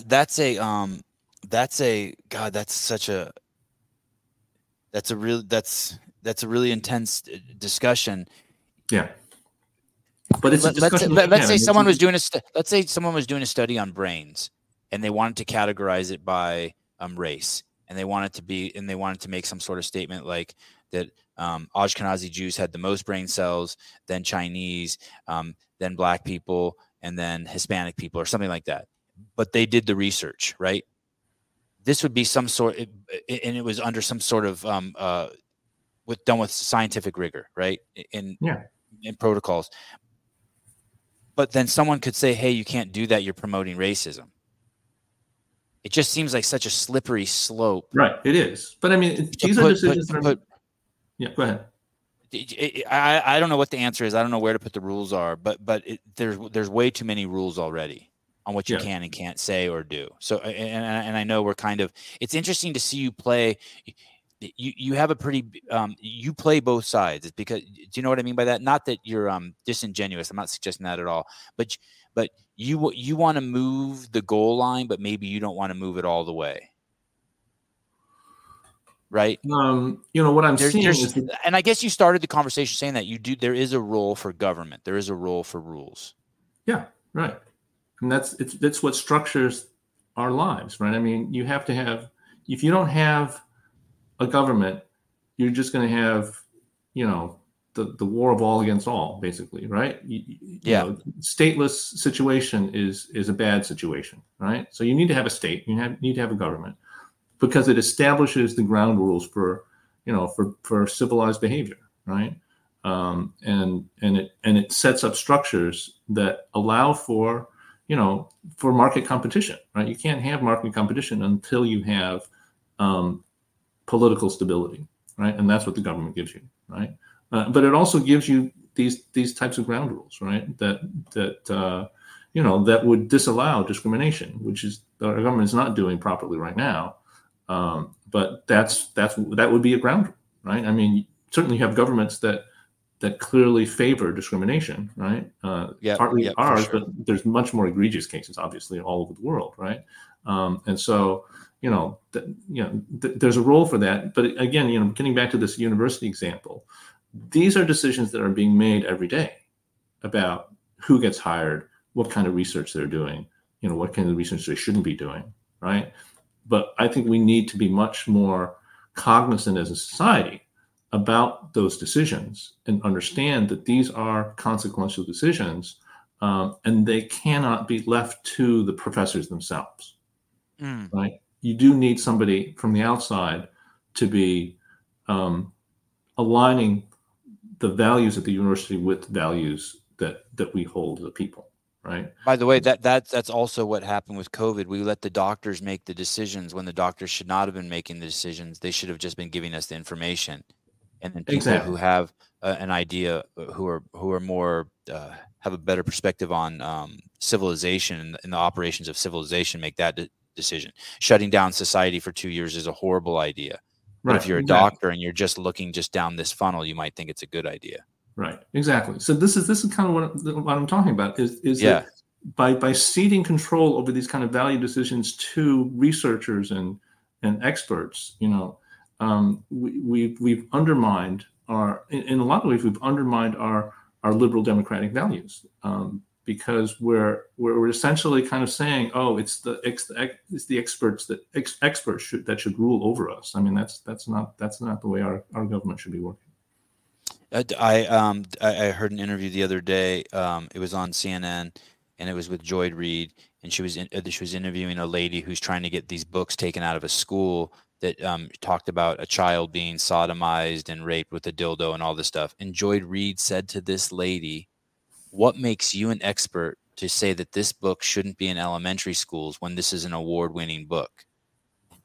And so, for some reason, award-winning literature is the basis for allowing books that are inappropriate for kids to be in kids' schools, and that a parent's own discernment doesn't take a priority over that. I mean, it is insane.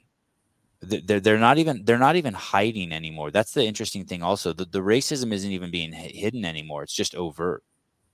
Do you ever feel like we're dealing with crazy people? Like they can't even say, "I know we're being racist, but we do think it's the best way moving forward." Like, do you ever feel like that there's just a dishonesty from the left of what the actual facts are? I think there's a kind of delusion. I think it's unsettling a little bit. It is. Like they want to win instead of get to what's best or what's right. Well, I do think a lot of them do think that this is what's best and what's right. And it's part of the delusion. And it's part of, there's this idea, this idea of paradigm. Thomas Kuhn has this idea about scientific revolutions and paradigms, and how in a particular discipline, you can get stuck in a particular paradigm, like thinking that the earth revolves around the sun, right? Versus the sun revolving around the earth, right? Those two, whatever, Copernicus and Ptolemy, right? There was this paradigm, and people just think in terms of that paradigm, and they don't question it, right? It's just like they're saying, oh, well, of course the sun goes around the earth, right? Why would you ever question that? And so I think that's where they're at. They're in this kind of delusion of this sort of, it is a kind of scientific paradigm that they have, because it's reinforced by all their scientific studies. In fact, they have this premise in a lot of this social science and humanities research about the way racism is or works, or this idea of systemic racism, for instance. That's this really, it's this horrible concept that they have today. About we were talking about it before, about how there's a sort of somehow there's because things work out, that more people in a particular race in a particular profession that must mean there's a systemic racism in the system that's causing that. But it's a totally absurd notion, really. But they don't see that. They've got this sort of disciplinary bias, in a sense. It comes from this whole expert culture that's kind of driven this in themselves, and they've driven themselves into this kind of rut, and they can't see beyond it. What do you think? Growing up in the Bay Area, I'd been to many handful of plays throughout my life where women are played by men. I would go to the city and watch, and I would go to the Gay Pride Parade, and growing up in the Bay Area in San Francisco and Berkeley, I'd seen it all, right? And I enjoyed just the eclecticness and wildness of the Bay Area and the freedom, right? And this is going along those lines of just taking things too far, and no one has anything wrong. I've never heard anyone say anything bad about cross-dressing men or anything like that. And then all of a sudden we have this movement where men who want to dress up as women are somehow the token person who should be reading to our children in public libraries across the country. And I'm thinking to myself, why don't we have Navy SEALs reading to our kids in public? Why didn't that take off? Or why don't we have immigrants reading, like successful immigrants reading to our kids in public libraries? Or why don't we have just Amish women, you know what I mean, reading to women? How did we get to this place where the preferred person to have a reading hour in libraries across the country are men who have an unquenchable desire to dress as women and read to our kids? And at that point, I think, they're not, someone's not thinking correctly anymore. It's like you said, they just got into this rut of defending this certain group of people by any means necessary.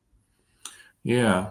And I'm just like, there's it's not like that. It's not. There are boundaries.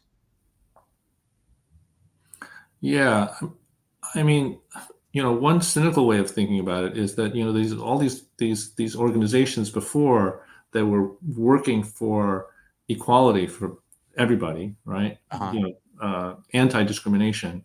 Once they achieved what they wanted, they still had this whole organizational institutional framework. They still wanted to do something with it, right? And so they're going to continue on this path in order to have something to do. Otherwise, they should dismantle themselves, right? Right. Yeah. That's another concern, by the way. The homeless economy is wild. The homeless economy is wild. Yeah. Right. Yeah. Right. Especially in places like Seattle. I think it's over $1 billion. Yeah. Right. And it comes through federal funding, state funding, right? And it's just, it's a gravy train for people, right? For a lot of these nonprofits and stuff. And, they're all kind of hooked into this whole system. And this is the easiest way to dismantle it is to just dismantle it. But you can't dismantle it, I think, practically speaking, without thinking through some kind of alternative, right? So anyway. David, do you have a chance of winning? I think I do. Nobody else thinks I do. But because it's the last election, 2022, the Democrat won 62% to 38% to the Republican. But that candidate, the Republican candidate, effectively did not campaign, right? And so I've been knocking on doors. I've been walking the streets and talking to people, and I get a really good response. And so, is it happening? Is it when I look online? It does look like Hispanics and blacks are moving to the right. Like they're like, oh, like they have some very practical, logical things they want from the government that they know aren't being fulfilled. Yeah. Well, I mean, it's especially working class people, working families who are not poor. I mean, not totally poor, but struggle to just kind of stay in place, and they're not rich, obviously. They really are kind of fed up with this. I mean, what we've been talking about in terms of the DEI and the welfare system and stuff like that. They're fed up with that, and so I've been seeing that, and so I think I have a good chance. We'll see, but it'll take what it'll take is knocking on lots of doors, right, and getting volunteers to help me to do that, to get my message out, because Republicans just haven't addressed the people in this district for a long time, and so they've just kind of lost hope, and so I'm trying to give that hope back. Awesome. Hey, thank you so much for coming on. Great to meet you. I'll definitely be watching. I'm excited for you. Thank you for everything you're doing. Thank you for letting us, dedicating your big brain to helping society and pushing things forward. You're a good dude, man. I'm really glad to so much, you, David. Yeah. Thank you absolutely. So much for having me on. Yeah. Anytime. All right. Thank you, David. All right. Take care. Bye. Have a great day. Ciao. David Pan. That was good for me. Challenge you a little bit. Good. What? Challenge you a little bit. Well, I'm just not going to find Jesus isn't running for president. So you know what I mean? So it's like the people who are like, well, don't forget that Donald Trump was the one who made the vaccine. You know what I mean? And like they're looking for like someone who did everything perfect. And it's like, yeah, I mean, I cannot stand the thought of universal basic income, but I really like that guy. And on the topic of what's going on at the university, I mean, if he can fix that, I think that's, if we can just get some people who aren't virtue signaling racist into the educational system, it would be awesome. It would, I mean, that would be, I mean, those are the people teaching the future. Those are the people teaching our kids. I really enjoyed him. That went way better than I thought. I don't think I said fuck once. What's a carpetbagger?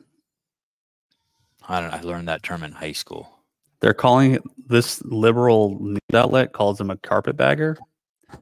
They say Irvine Republican carpetbagger to challenge Representative Correa for Congress. Liberal OC, this is the name of the outlet, challenging Orange County's right-wing noise machine. Look up carpetbagger. Look Hey, up. you know what else I What like? is- I like. I know this is pretty superficial, but I like the way he looks. Yeah, I mean he's easy to talk to. He seems welcoming. He's not like he doesn't have like a hardened. I like his face and I like his body. He looks just like a good dude. And he's well thought out, and I think he cares. It's not easy what he's doing. There's only two. They're like you have to be up for the fight. Damn. So they came down here. They got the bat. I said, don't let the kids come down here, please. I'm doing a podcast. All the kids came down here, and then they fucking left the door open, and it's freezing. Carpetbagger. A political candidate who seeks election in an area where they have no local connections. A person from the northern states who went to the South after the Civil War to profit from the Reconstruction. A person perceived as unscrupulous opportunist. Wow. What scumbags. I don't get any of that from him. Yeah, not at all. I don't get any of that from him. Yeah, I think that's a good takeaway, too. He believes in humanity. Yeah, I like his face. I like his face. I like what comes out of it. I've seen pictures of his body. I like his body. I like the way he stands. I like his posture.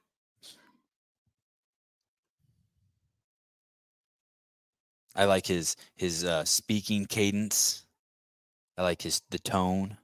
I don't even know what tone means, but whatever I think it means, I like that part of it. Excuse me. Yeah, he's cool. Hey, I listened to some other shit that he says too. I couldn't even understand half of it. He's like he talks like Greg sometimes, like just like there'd be like 12 words in a row. I don't know the meaning of. They're all just one right after another. I'm like, whoa, whoa, whoa, whoa, whoa.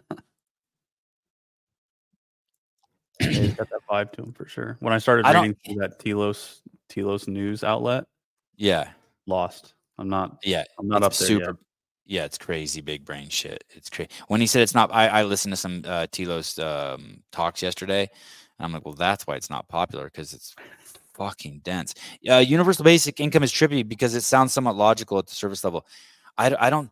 Here's the thing: it has the presupposition that you need. He had the presupposition, and he obviously admitted it, that money's going to be spent no matter what. Mm. You know what I mean? And I don't agree with that. I think you have to turn the spigot off. Really, I think you have to start turning the spigot off, because I think it goes against what he's saying before. Like, it doesn't motivate people, dude. If I got $16,000 when I turned 21, hey, do you think that you would have gone into the military if they had given you $16,000 when you turned 21 or 18 or whatever? Sure. I had already been trajectory for a lot of people. Yeah, no, I probably would have still done it, but because I had already had jobs before that, so I kind of understood like that you need to do that. You can't just rely on somebody else to give you money. So I would have got a job. Bought a fucking some sort of dope camper, and then just take my money and cruise around and bang chicks. I think I might still do that, except for the last part. Just one. Singular. Judy Reed, you handled the part where you didn't agree so well. Very respectful. Yeah, I'm cool. I'm a cool dude. Got squirrely when that bat showed up. Yeah. Sevon, origin story of the landscape artwork that calls out all the buckets of death. If I remember correctly, it was like cartoon art. The stuff on the chalkboard, that was all Greg's idea. We had this guy. There was this guy, dude. He was the former art director over at the UFC. He's such a stud. Oh my God. And he lost like he lost like 60 or 100 pounds or something. And he came to work for CrossFit, even though he had this killer job at the UFC, because he wanted to have like more meaning in his life. So he comes to CrossFit and he starts working there, and he becomes the art director there. I worked very closely with him, obviously. He worked for me. And he was probably the most talented person we had working at CrossFit. And he drew those on there. But you know what's crazy is he came there, and then all of a sudden the whole fucking media team got fired, basically, except for him and like 2 other dudes. And and I think he still works there. He's such a good dude. He's a mega talent. Mega, mega, mega talent. His Mexican dude, maybe even born in Mexico. Eric Diaz. Crazy talented. Crazy talented. I mean, like stupid. Like if you saw this guy do Photoshop or After Effects, it would blow you away. Blow you away on a whole nother level. Smart too, can critique, can direct, can mentor. I wonder what he's up to. He was dope. He had a big fucking crazy handlebar mustache. He had a kind of a funny accent. He talked like a foreigner. A beautiful wife, beautiful kid, maybe kids, 2 kids, daughter and son. I think one of his kids maybe played the violin. Yeah, that dude was cool as shit. I wonder what happened to him. What a shitty fucking thing to happen, right? You're the art director of the UFC doing all this cool shit, come to CrossFit because you really want to like help humanity and just not watch gay dudes beat each other to death in their fucking bikini bottoms, and then the fucking whole team around you gets fucking fired. Holy shit. Holy shit. He could do anything. Yeah, he did the new games logo. Yeah, maybe. I don't know. He could do everything. Whoever did the new games logo is a G. The fact that it looks like Glock is fucking wild. It's finally not like Atari 1970s. I never really liked it when I was there. Although it made cool sounds when it moved around. All right. Kyra Milligan, and then tomorrow Jimmy Letchford, the president of GoRuck. That's cool. That's an old friend. I used to hang with Jimmy a bunch. Then Wednesday, Greg Glassman. I'm staying at his house. That should be easy. Thursday, Dale Saran. That's gonna be cool. I don't know if you guys remember. That's the guy I've had on the show a bunch. Attorney. Crashed a few helicopters. He's a LARPer. What's that? Live action role play. Dresses up in knight armor and fights people. Oh yeah. He's like a furry, but instead of like doing way furry cooler. shit. Yeah. I'm gonna ask him that. I'm gonna compare him to a furry. I think we got this guy coming on who trains with Pool Boy too. He's an HWPO guy, Rafa something. That's going to be an interesting story. I think that dude's got a crazy story how he got into the country. Yeah. So, does Greg have a gym in that 11 or 12,000 square foot? Yes. There's a crazy. The garage is dope. There's a little skateboard ramp in there, beautiful.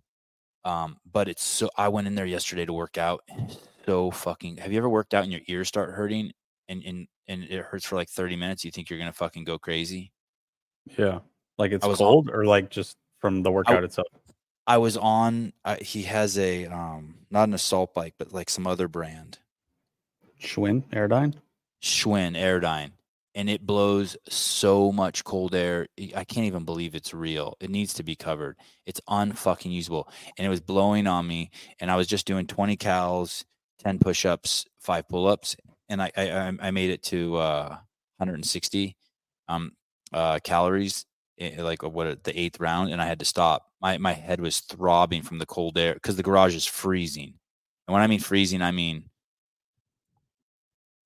it's probably freezing up there. Yeah, 20 degrees. Oh, I was completely bundled up. I should have worn a hat. How do you work out in the cold? Do you have to wear a hat? I should have covered my ears. Sweaty and sweater and sweatpants usually is what I'm doing. You don't cover your head? No, I wore socks. I wore socks. It was crazy. I've never, like, that was nuts to me. I was wearing socks. I threw away all my long socks when I was in Virginia, and I just had ankle socks. And then I had to like scrounge through all my boxes to try to find long socks when I moved back here because my ankles get cold. Oh. I got a cool pair of OG socks from Chase and Bill. Victim. Yeah, I was a victim of the cold. Damn, I was a victim of the cold. Yeah. Okay, so cover the ears. Okay. Yeah, this headache, this like pain set in for 30 minutes. I went and I was kind of writhing a little bit on the floor as being a little bitch. But I came downstairs to my room and my wife's like, "What's wrong?" I'm like, "Dude, and I'd heard my son on cold mornings when I would take him skateboarding complain about his ears hurting and he'd cry a little. And I'm like, what a pussy." Well,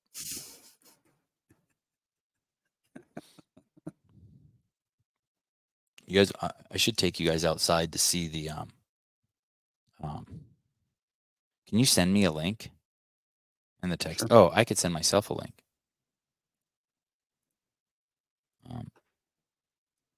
Invite copy. I'll take you guys outside here. Are you sending it? I just sent it to the. Oh, you're a good dude. Let me see.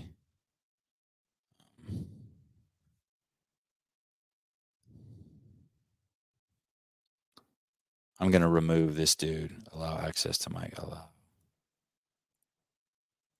Sevon. Enter studio. I'll show you what's going on.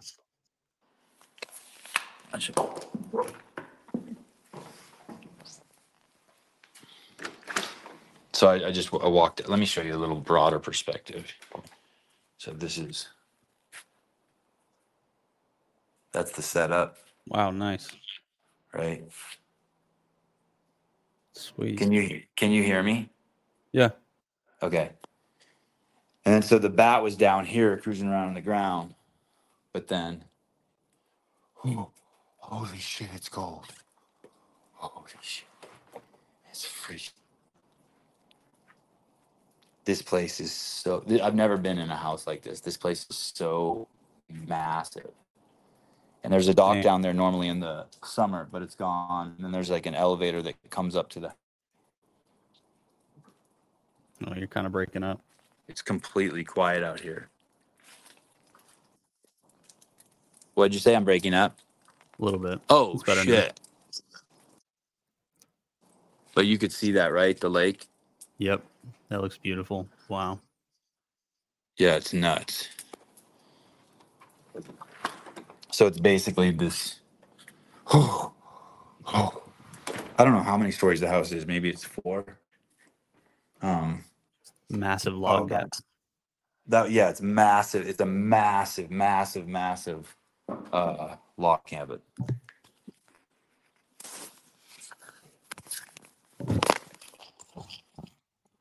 Oh, did I turn? Oh, thank you.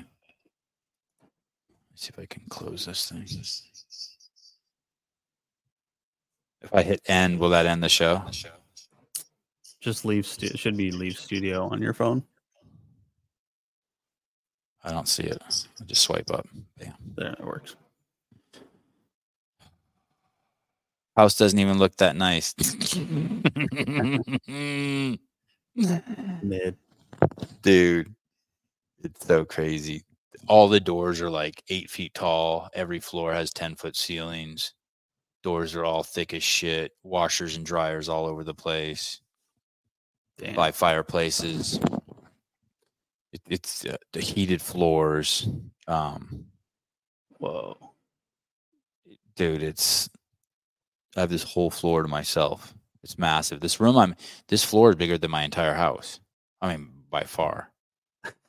And just me and my kids and my wife on it.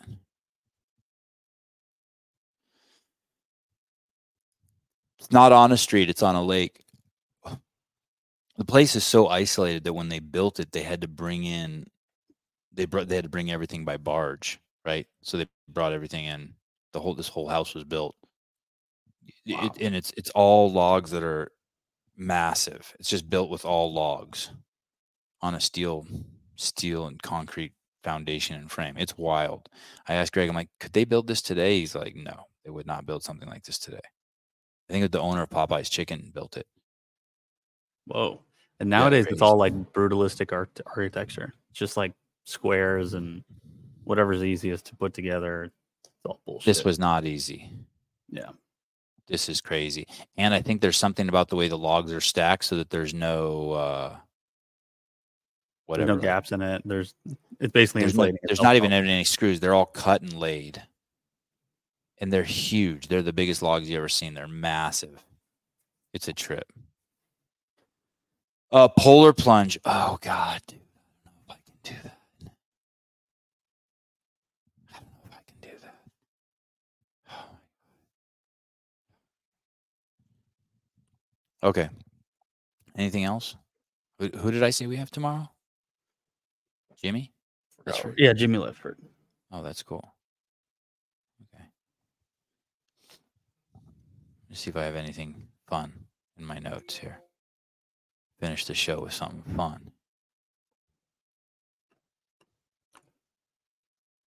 Don't forget to subscribe to the channel. Buy a t-shirt from Vindicate.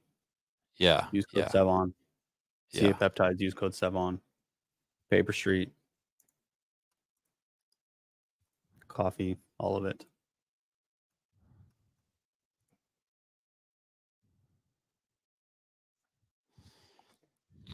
There was this doctor friend of mine about a year and a half ago. I was talking to him about Emily Rolfe and the other guy. And somehow we'd come up to this, onto the subject of cancer too. And he joked around and he goes, "What? So you believe in turbo cancers?" And like I'd never heard that term before. Now that term is everywhere. Turbo cancers. Have you heard that term? Yeah, I think you brought it up. Still not super sure I understand it though. Just like Yeah, I don't understand it at all.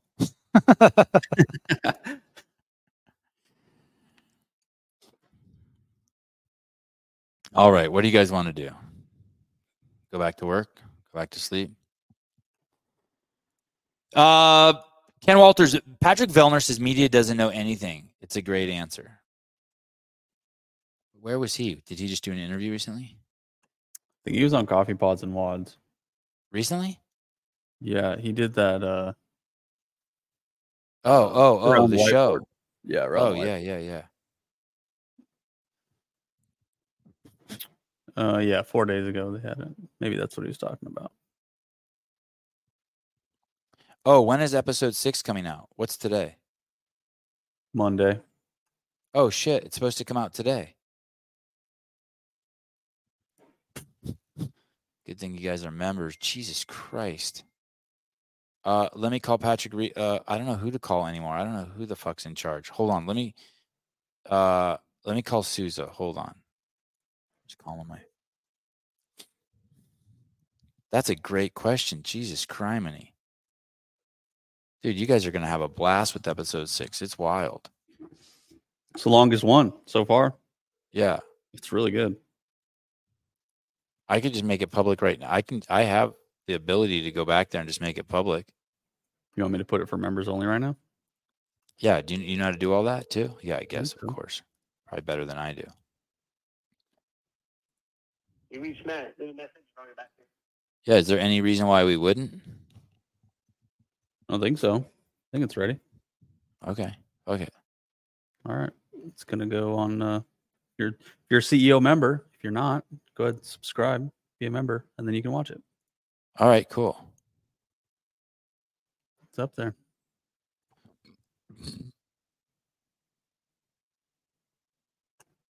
It's ready to be watched. Russian robot fighting gone wrong.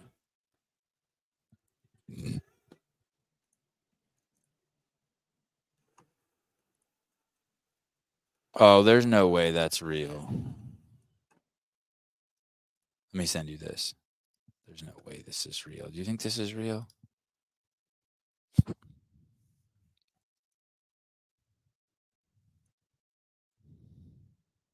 You guys are going to love episode 6. Did you make, I know that there's a bunch of them up there. Did you pick the right one? Yeah. The one that's doesn't say private copy. That's actually titled Behind the Scenes 2023 CrossFit Games Part 6. Alpaca like it. Redux. Okay, look at this.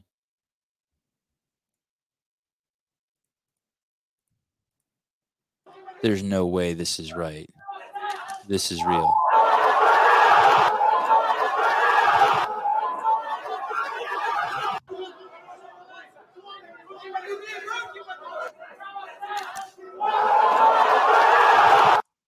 That's not real, is it?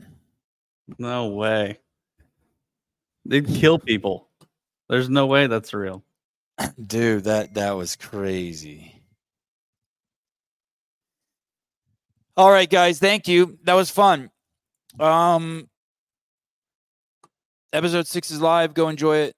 And I'm guessing tomorrow for members, Wadapalooza will come out. Let me just check with Patrick Rios and see. Do you see it uploaded? I saw it taking forever to upload the other day. Do you see it in there? It looks like it's ready. I think it's uploaded. Yeah. Okay, maybe we'll make that one available tonight. Dude, we're turning. This is like, we're fucking crushing right now. Where would I see it? Should just Oh, be just in in videos. Private copy, all access Hopper or all access Hopper Pepper Gerard. Oh, wow. And it says unlisted. It's the very top one. Yep, that's the one. Crazy. Oh, look, it says monetization on. Oh, that's just to see if there's anything illegal in it.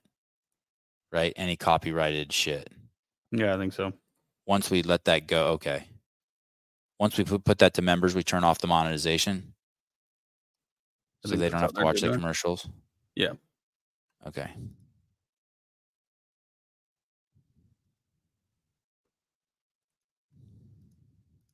All right.